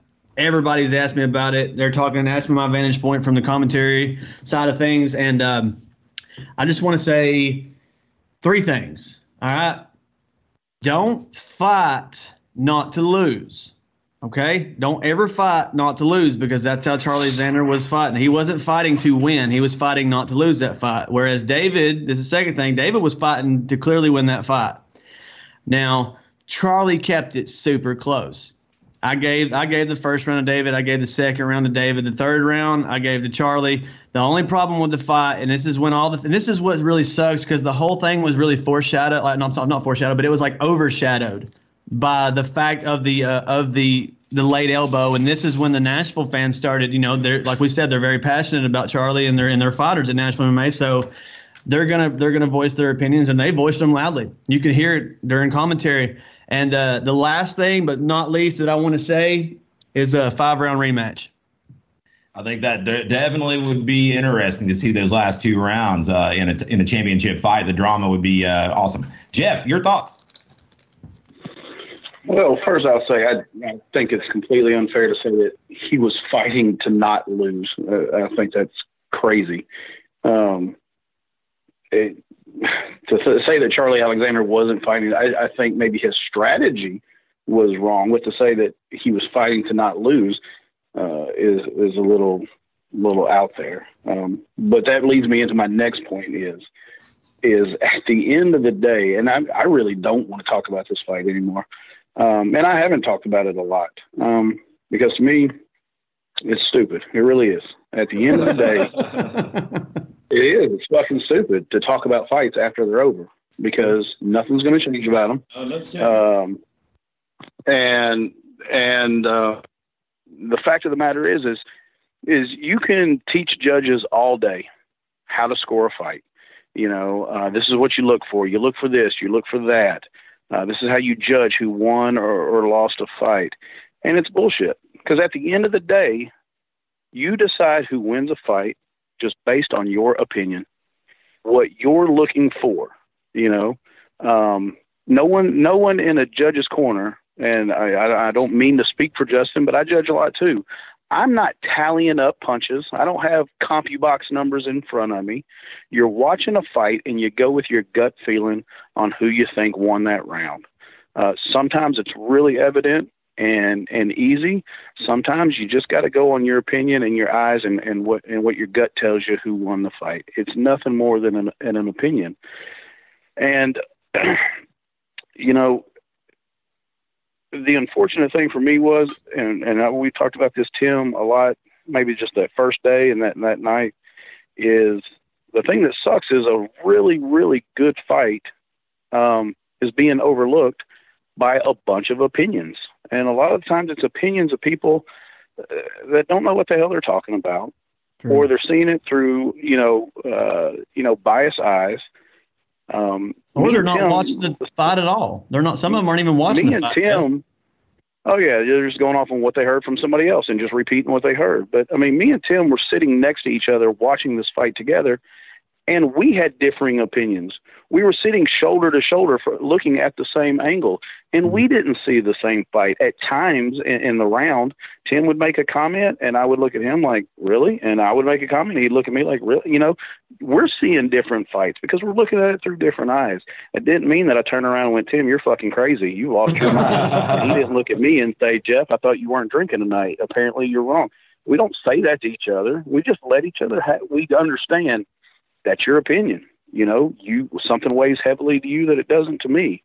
And we just let it go. And I wish everybody else would and just say, the right answer was what the judges gave us because that was their answer and we can't change their damn answer.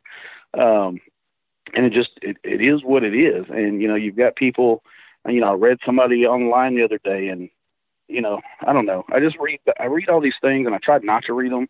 And, I joked with Tim. He asked me, did you read this? And I was like, no, I stayed off Facebook until Monday because I didn't want to read this shit because it was pissing me off. Everybody says something different and they think that it's the gospel just because that's what they think. And, you would tell somebody, you'd see one person arguing till they're blue in the face about Charlie's takedowns. And, but if you don't do anything with them and you're not aggressive once you take them down, then what good's the takedown? And then you'd see the next person talk about David kept fishing for submissions. Well, what the hell does that mean, fishing for submissions? just because you're looking for something, I'm supposed to give you credit because you're trying to find something and you're looking for it. If that's the case, then a jab is fishing for a knockout. Fucking swinging, dead swinging in the air is fishing for a knockout. Unless you've got something and you're trying to crank it, then it's not. I go fishing all the time and I don't catch a fucking thing. There's nothing on my hook, but I don't get fucking credit because I keep casting my line out. I don't eat like that. It's horse shit. I think you kind of said it, though. I mean, if Charlie would have been going for submissions, it would have nullified the fact that David was doing it. If Charlie would have been throwing strikes, it would have nullified the fact that David was doing it. Because it would have been activity. It would have been activity from the top position, and I think that would have weighed differently. And and I think that's what people were saying when they were talking about that for David fishing for submissions, is the fact that he's trying to do something. Well, yeah, and again though, but it's to me then say he was more active. Don't tell me he's fishing for submissions or he's looking for submissions. Well, fucking of course he's looking for submissions. And when they were standing up, he was looking for a knockout. They both were. So just say he's more active. And then the next person will say, well, David was doing more damage in the stand-up. Well, why is damage to one part of the body weighed more than damage to another part of the body? Why? Just because it's a different body part. A kick to the calf where a guy can't, barely walk out of the cage. Why is that damage not weighed as much just because it's to the calf? So things like that are just silly to me. And I read someone today, you can't win a fight off of takedowns. And it came from a guy that I just got done watching win a fight off of takedowns. Yeah, true. I'm like, wait a second. I could have swore I just watched you win a damn fight with the same strategy. Again, those are the things that make me not want to talk about it and pisses me off, because to me, whether I'm watching the UFC or watching a fight live, once it's over, it's over. We're spinning our wheels talking about it. And I talked to Charlie a lot on Monday after some decompression time. And, I think it's fair, and I don't think he would be upset with me, relaying, some of the things he said to me. And the one that stood out was, he's just said, maybe I should have been more active from this, but I thought this, So he wasn't that he was trying not to lose a fight. He just realizes that, maybe his strategy wasn't as, sexy to the judges. And that's a whole other issue. I mean, I'll give hats off to Charlie. I'm sorry. Here's the thing, and I told, me and Tim talked about it. People don't realize how much we saw from this fight. And even with Charlie losing, I know it's a shitty compliment to say how much someone's stock rose, but look, everybody expected David Robbins to go in there and walk through Charlie Alexander. You can't tell me you didn't, because I heard people's picks, I heard the predictions. People thought Charlie would have a brain fart like he did in the Jordan Weeks fight. I'm sure a lot of people thought David, and Charlie took David into waters he hasn't been in before. It was a good fight for both of these guys. They both showed so much. David showed I can win a fight in the later rounds. David showed, hey, once you get me on my back, I can withstand, that kind of pressure. A lot was shown from both of these guys, and it was a great fight. And I just wish, after a fight was over, you could just leave it the hell alone, and it is what it is. The other aspect of this fight is judging, MMA judging. It's never going to be perfect. I wish what comes out of this is the fact of the matter is everybody's nitpicking judges. Well, where's he from? Where does he live? Where does he live? Well, he does all of Valor's fights. Well, he's got, damn it, then get off of your asses, ex-fighters, fighters that are coming to the end of their career and not fighting anymore. That group from the early 2010s that we all used to watch that aren't fighting anymore. Get your asses out there and get involved.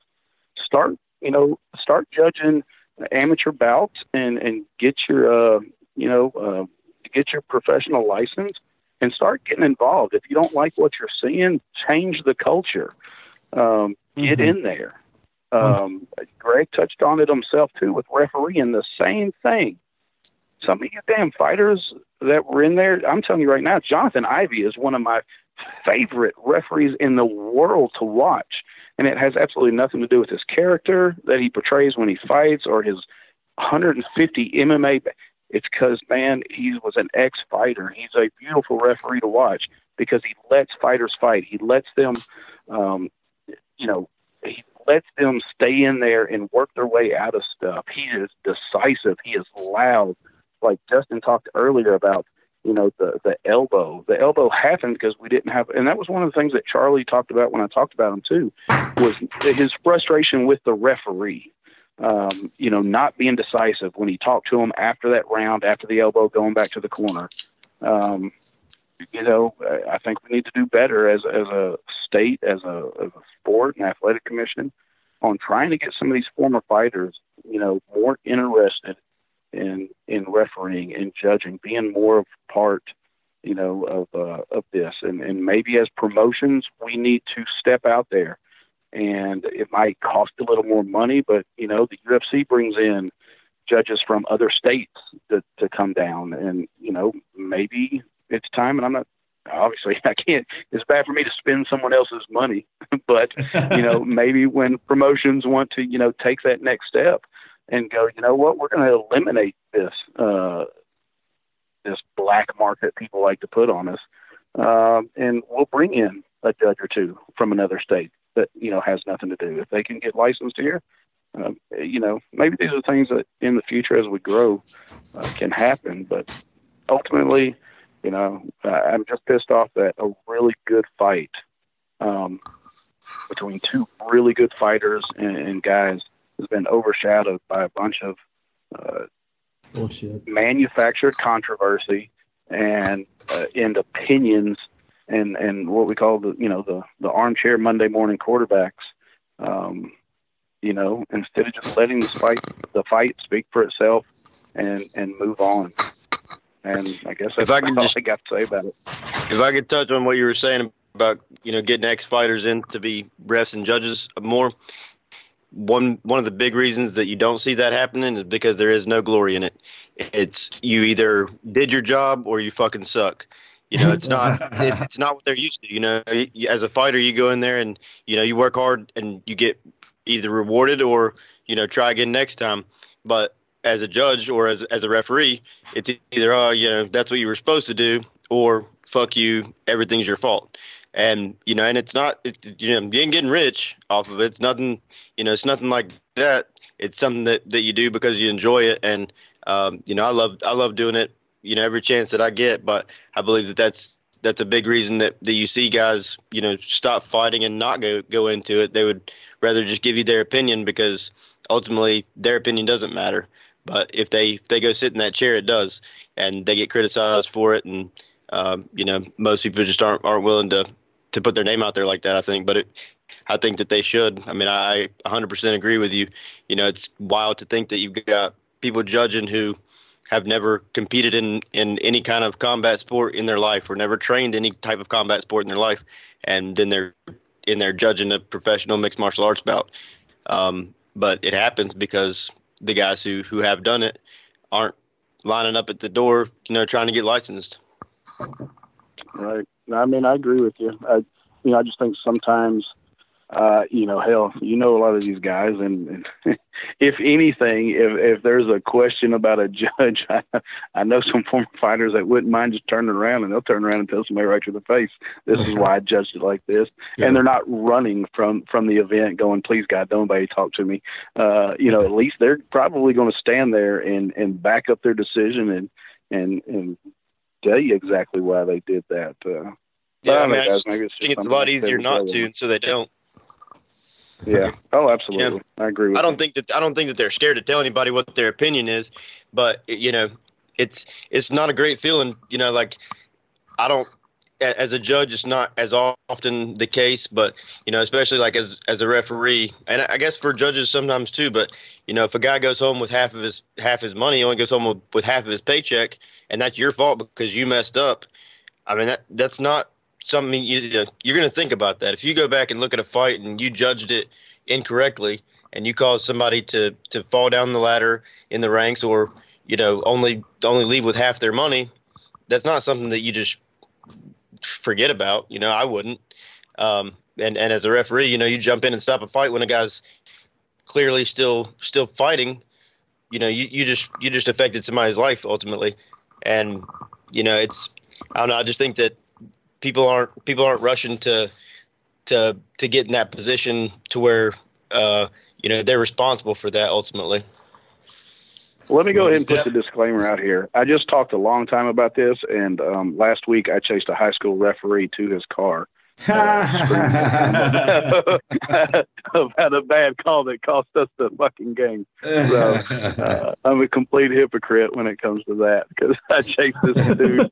He didn't even grab his stuff. The whole referee ran straight from the fucking 50-yard line to their cars and took out. So I'm an asshole.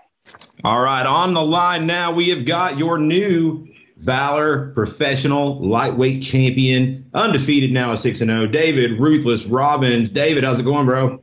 Hey, I'm doing great, man. How are you guys? We're doing good, man. We're just finishing up recapping this Valor Nashville card. It was quite an event, as I'm sure you will testify to. Of course, we just kind of broke down your fight. Our panelists did here, myself, Justin, Greg, and Jeff Hobbs. So we wanted to kind of get your take on it, man. It was, at that night, it was a heated fight. The crowd was heated, and when it was, when the decision was read, half the crowd was ecstatic, half the crowd was furious. And so let's just kind of relive the fight from your eyes, man. Starting with the day before, you had a rough weight cut on this one. Yeah, so I switched up the way that I do my weight cut. I know I had Mark Laws helping me this time. He wanted me to, I kind of spread my cut out over 3, 4, 5 days. He wanted me to save a bulk of the weight and to be dehydrated as little as possible. And I'm not used to cutting so strenuously. Tim, you saw me, man. I'm not even going to lie, dude. I let everybody know. I was crying in the bathroom. That shit sucked. But you know what? I went down there. Hey, Greg, shout out to you, too, man. I appreciate you sitting there with me. Greg wiped my nose off while I was crying. But, when I walked down the stairs the first time just to check my weight on the scale, kind of before the official weigh-ins, and it said 157. Charlie was there. He was like, "No deals, no deals," and that kind of fired me up. I said, fuck, I'm about to walk up. I'm about to make this fucking weight now. I'm gonna make weight. We don't need a deal. That's my belt. I got fired up for it. So I went upstairs. Realized what I got fired up for. Cried a little bit. Wasn't so fired up anymore? Yeah, I wasn't. But Greg fired up the hair dryer for me in the shower. You guys locked me in the bathroom. I'm covered in plastics. But honestly, it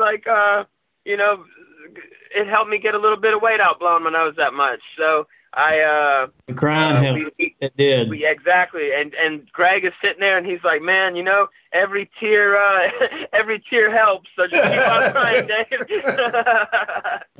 But no, I went downstairs and I come back the second time dressed like a gangster, all blacked out, shades on, sweats on, and I walked in because I knew what was up. Stepped on a scale. I think it wasn't Hobbs. It was a state guy. Read it, 154.8, and I'm pretty sure half the room clapped for me. At least I've heard it in my head. I might have. Right. I was happy though. For the fight, we come out. I rehydrated really well, by the way. I went to Cracker Barrel and Red Lobster. Shout out those places. I ate $115 worth of Red Lobster and puked it up in the parking lot. Oh wow. Mark left that part out. He didn't tell me about that part. The next day, I weighed 182 pounds, and I felt like $1 million, dude, and I looked like it, too. Shout out to Teresa at the Chop Shop for making my hair look fresh. But, hey, you're missing one big shout-out, David. Dan, man. Dan, oh, my God, dude. Dan Tarver is the man. Listen, Dan is my buddy. He has been my friend, my very first friend in Cleveland. People don't realize that he's a purple belt in jiu-jitsu, and he's a little bit overweight. That's just because he got married and his wife made him, gain weight, because that happens. But, man, Dan has stuck by me, and, I couldn't have done that weight cut without him. He did everything I needed, including driving back to Cleveland twice from Nashville. Yeah. So shout out Dan. So you're rehydrated up. You're going into fight night now. You guys are the main event. It's a packed house. It's an electric atmosphere. You made that walk to the cage first. Your opponent, Charlie, had. Well, I got to give him credit. He had a pretty original walkout. We had Michael dope. Myers in the house. Dope. This big old dude comes out dressed as Michael Myers, and it was, I don't get goosebumps very often at anything, honestly. But I was honestly, I got the goose flesh there, and at that point, I was like, man, it's about to fucking go down. Walk us on through it. Well, first of all, I don't know who gave Charlie the inside scoop, but I'm scared shitless of horror movies. So that was a really good strategy to have Mike Myers walk out first, because I do not like horror at all. But I was locked in a cage, and my mind's on one thing, and that is violence. So that was, honestly, I got a little bit excited. I blew Myers a kiss. Is that why he pointed the knife at you? That was when he pointed at me, yes, but it was cool. How about my F the police walkout? How about that? That's what I was going to bring up. I like that. Y'all both had some hella walkouts, man. Dude, yeah, for sure, dude. Charlie's walkout was dope. I think we both put on a fantastic show. Great matchmaking going on to that show. There were some really good fights that night. The crowd was electric. I'm glad I brought a lot of Cleveland people with me, because the Nashville people really would have booed me out of there. I would have been beat to death if I didn't have my crew with me. So that was good. Going into the fight, Charlie, that low calf kick that I kind of didn't put too much thought into in training, that hurt. He kicks really hard. Yeah. It felt like he took a sledgehammer and pounded it into my calf.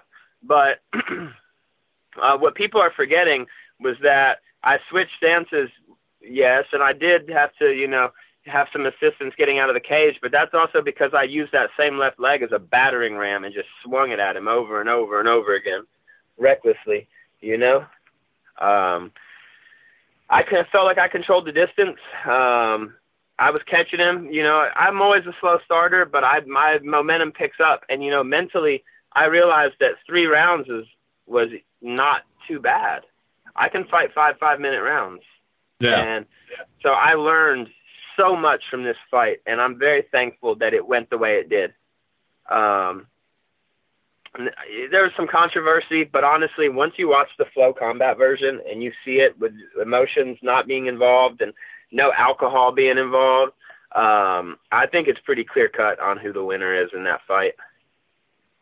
We were talking about it when we were breaking it down here. I think that myself, Justin, and Greg kind of on the same page that Charlie has used this strategy in the past to success. If you go back to the Keith Olson fight and more, even the Jordan Weeks fight, he will stand for the first 3 to 3.5 minutes, try to get as far ahead as he can there, but then kind of put the stamp on it with a takedown late. And that's what he was doing with you as well. But I think the main difference being is that up until now, or in that fight, if you will, he didn't have anyone underneath him that he couldn't just unleash ground and pound on to kind of, run those points up and get favoritism from the judges and take advantage of that takedown. Whereas with you, every time that he would try to posture up and do something like that, your hips got squirmy. You started working for submission. So,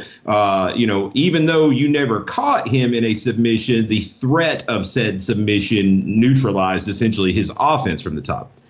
Exactly, and that was my strategy going into it. You can't recklessly ground and pound me if I've got a Kimura grip on your arm, and that was the thing. I think people get confused a lot of times, and they think just because the guy is on top that he has control, and that's not the case at all. You can be on the bottom and control the guy that's on top of you if you know how to work the guard, but that is very intricate jiu-jitsu. And that's exactly what I did. I kept his hands tied up. I think I got hit how many times, Tim? On top? I think 4. I would say 4. That's really low to be on top of me for 10 minutes or whatever. Right. 7 minutes, I was landing elbows on the bottom. If I wasn't elbowing him, then I was transitioning for a submission, or I would try to sweep. I would use my feet. Like, I use my feet like hooks, which I guess is out of the bag now. You guys have seen that.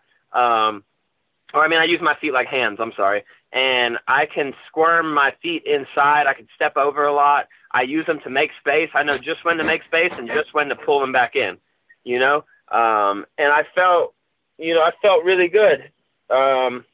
I thought, and I want to clear this up too, because in the microphone afterwards, I said that I thought he won the fight. That was immediately, coming out of a fight. I just fought, 15 minutes for the first time. I was out of breath, and my words didn't really, they didn't come out right. What I was saying was, I thought he won the fight because we were in Nashville, and it was the hometown guy, and he spent the time on top. I knew that I was active on the bottom. I knew that I had no problem on the feet whatsoever. Like, once I made the adjustment for that kick, I felt like it was my fight on the feet completely. However, I fought Ben Bennett one time, and the fight was kind of the same way, and I lost because of that. Ben was a little bit more active on top, but, I know sometimes we get judges that just see top control, and they don't really they don't understand the jiu-jitsu. But these judges were from Nashville also, so I thought for sure, like, Nashville guy, Nashville judge, I got to have a finish. And I was a bit disappointed in myself because, I really wanted to come out there, and I really, really wanted to get a knockout or, a submission, just a finish.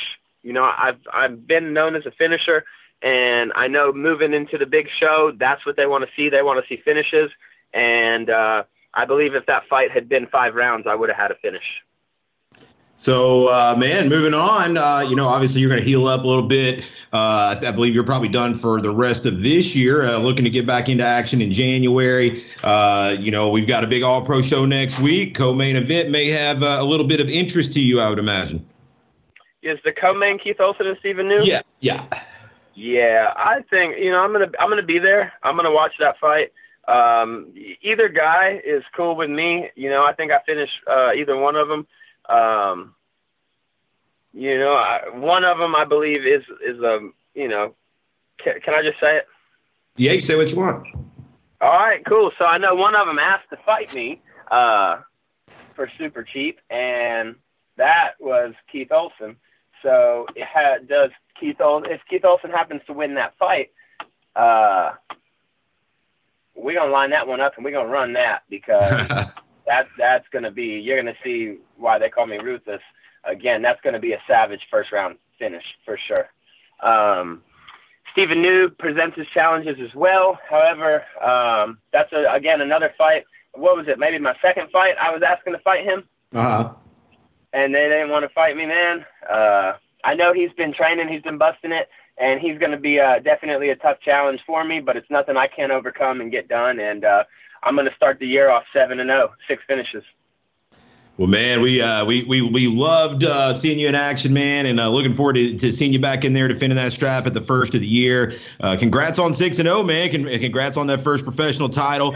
And man, we're super excited to see what comes next. And we'll see you next week at the All Pro show, man. We'll take in some action here, see what if anybody kind of rises up as that next challenge, man. Before I let you go and let you give some shout outs where they're due, any sponsors, training partners, any love you want to give, I'll let you have it. Yeah, most certainly. Hey, I do have one question before I do that. Yeah. What was Hobbs' opinion? Hobbs never really argued the decision when he was on here. He did say that, watching the fight live, not on flow, he thought that Charlie had done enough with the takedowns. But ultimately, watching it back, I think he saw the lack of activity is probably what did him in. We had a little bit of debate back and forth as to whether or not your submission attempts, although failed, should really count as that much offense for you, because ultimately you didn't catch the submission, and he kind of likened it to like, well, if you're fishing for a knockout and you land a jab, is that is that the same thing, right? You're still right. So that's so I get that argument to a degree. However, I think the strikes from the bottom from you still kind of compensated for that, even if you don't really give too much credit as far as offense goes for your submission attempts. Well, here's the difference between the knockout and the jab and the thing, and then I'm going to end it on this. Me attacking that submission was enough to make him not progress any forward, have to stop what he was doing, and have to defend what I was doing, because had he continued to try to open up and advance, I would have caught that submission, and that is exactly why he didn't open up. That was defense. That was not. That was my whole argument with him. Yep. Who said that, Greg? Justin? Man, slick with the jiu-jitsu. I like that. Awesome. Awesome. But, no, man, thank you guys for having me on. I appreciate all you guys, everybody at Valor. Tim, Justin, Jeff Hobbs, still love you. Greg, thank you. Mark Laws, big thank you to you and Dan for helping with the weight cut. Big thanks to Eric Turner, the man, for keeping the show going. Let me see here. Shout out to everybody at NKB Cleveland, all my training partners, my students, Billy, Joseph, Dan McCartan. He helped me tremendously in the last couple of weeks. Thank you, guys. I want to thank my main training partner, my heavy bag, made by ProLab. I depend on that thing every damn day. Thank my sponsors, Oldham Strong, Glacé Cryotherapy down in Chattanooga. They got me feeling fresh. I'm already back training again. Who else we got here? Willie Spurgeon from Spurgeon Signs, BW Sign Masters, everybody, all the American Killer Bees, everybody from every school reached out to me. That was awesome, man. Big thanks to Israel, Gomez, and my family. I want to thank my dad tremendously for always supporting me. He shows up to every fight that I have. He always gets a table or two. So just thank you to everybody for all the support. I think that 2020 is going to be a great year for me, and it's going to be a lot of firsts for Cleveland. So keep an eye out on me. Once again, this has been your new Valor lightweight champion, David Ruthless Robbins. Congratulations, David. We will we'll keep in touch here and see what is next on the horizon. For now, enjoy that win. Hey, thank you, brother. Good job, buddy. I'll tag you up tomorrow. Awesome. Sounds good, man. Thank you. See you, buddy. Bye. And that will do it for our recap of Valor 65 Nashville. Looks like coming out of this one, Greg will have a 1-point lead over Billy Swanson and several point lead over Jeff Hobbs. We'll see if Jeff can make it up here on the All Pro Show coming back. I wanted to thank all of our guests tonight. We had a plethora of them. Thanks so much to our panelists, of course. Jeff Hobbs for joining us earlier. Thanks for David Robbins for dropping by. Thanks to Paul Teague and Jason King as well. You can catch them in action at next week's Valor 66 All Pro event. And next week you'll also be on another picks panel. We're going to do a picks and preview of that All Pro show that's going down at the world famous Cotton Eye Joe. You can catch it on Flow Combat or get your tickets at fightertix.com. And that, my friends, is going to do it for another edition of the Valor Hour. For my co-host Justin Watson and Greg Hopkins, this is Tim Loy signing out. Till next time.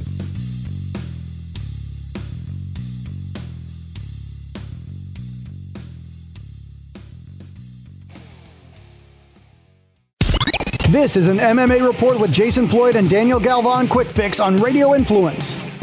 Watching your post-fight scrums, a couple of things you said that kind of really stuck out to me. You mentioned about failing to make adjustments. Anything you can kind of point towards of why, now that a couple of days have passed, of why you just couldn't make those adjustments? Man, he had like a weird timing. It was hard to find a rhythm with him. And so, all he did was throw ones and twos and a couple body kicks. He really didn't do anything spectacular. I thought that he'd be, he would look for more takedown attempts, but he only looked for the one. And just a lot of stuff going on in there. The MMA Report with Jason Floyd and Daniel Galvan can be found on Apple Podcasts, Stitcher, TuneIn Radio, Google Podcasts, and RadioInfluence.com.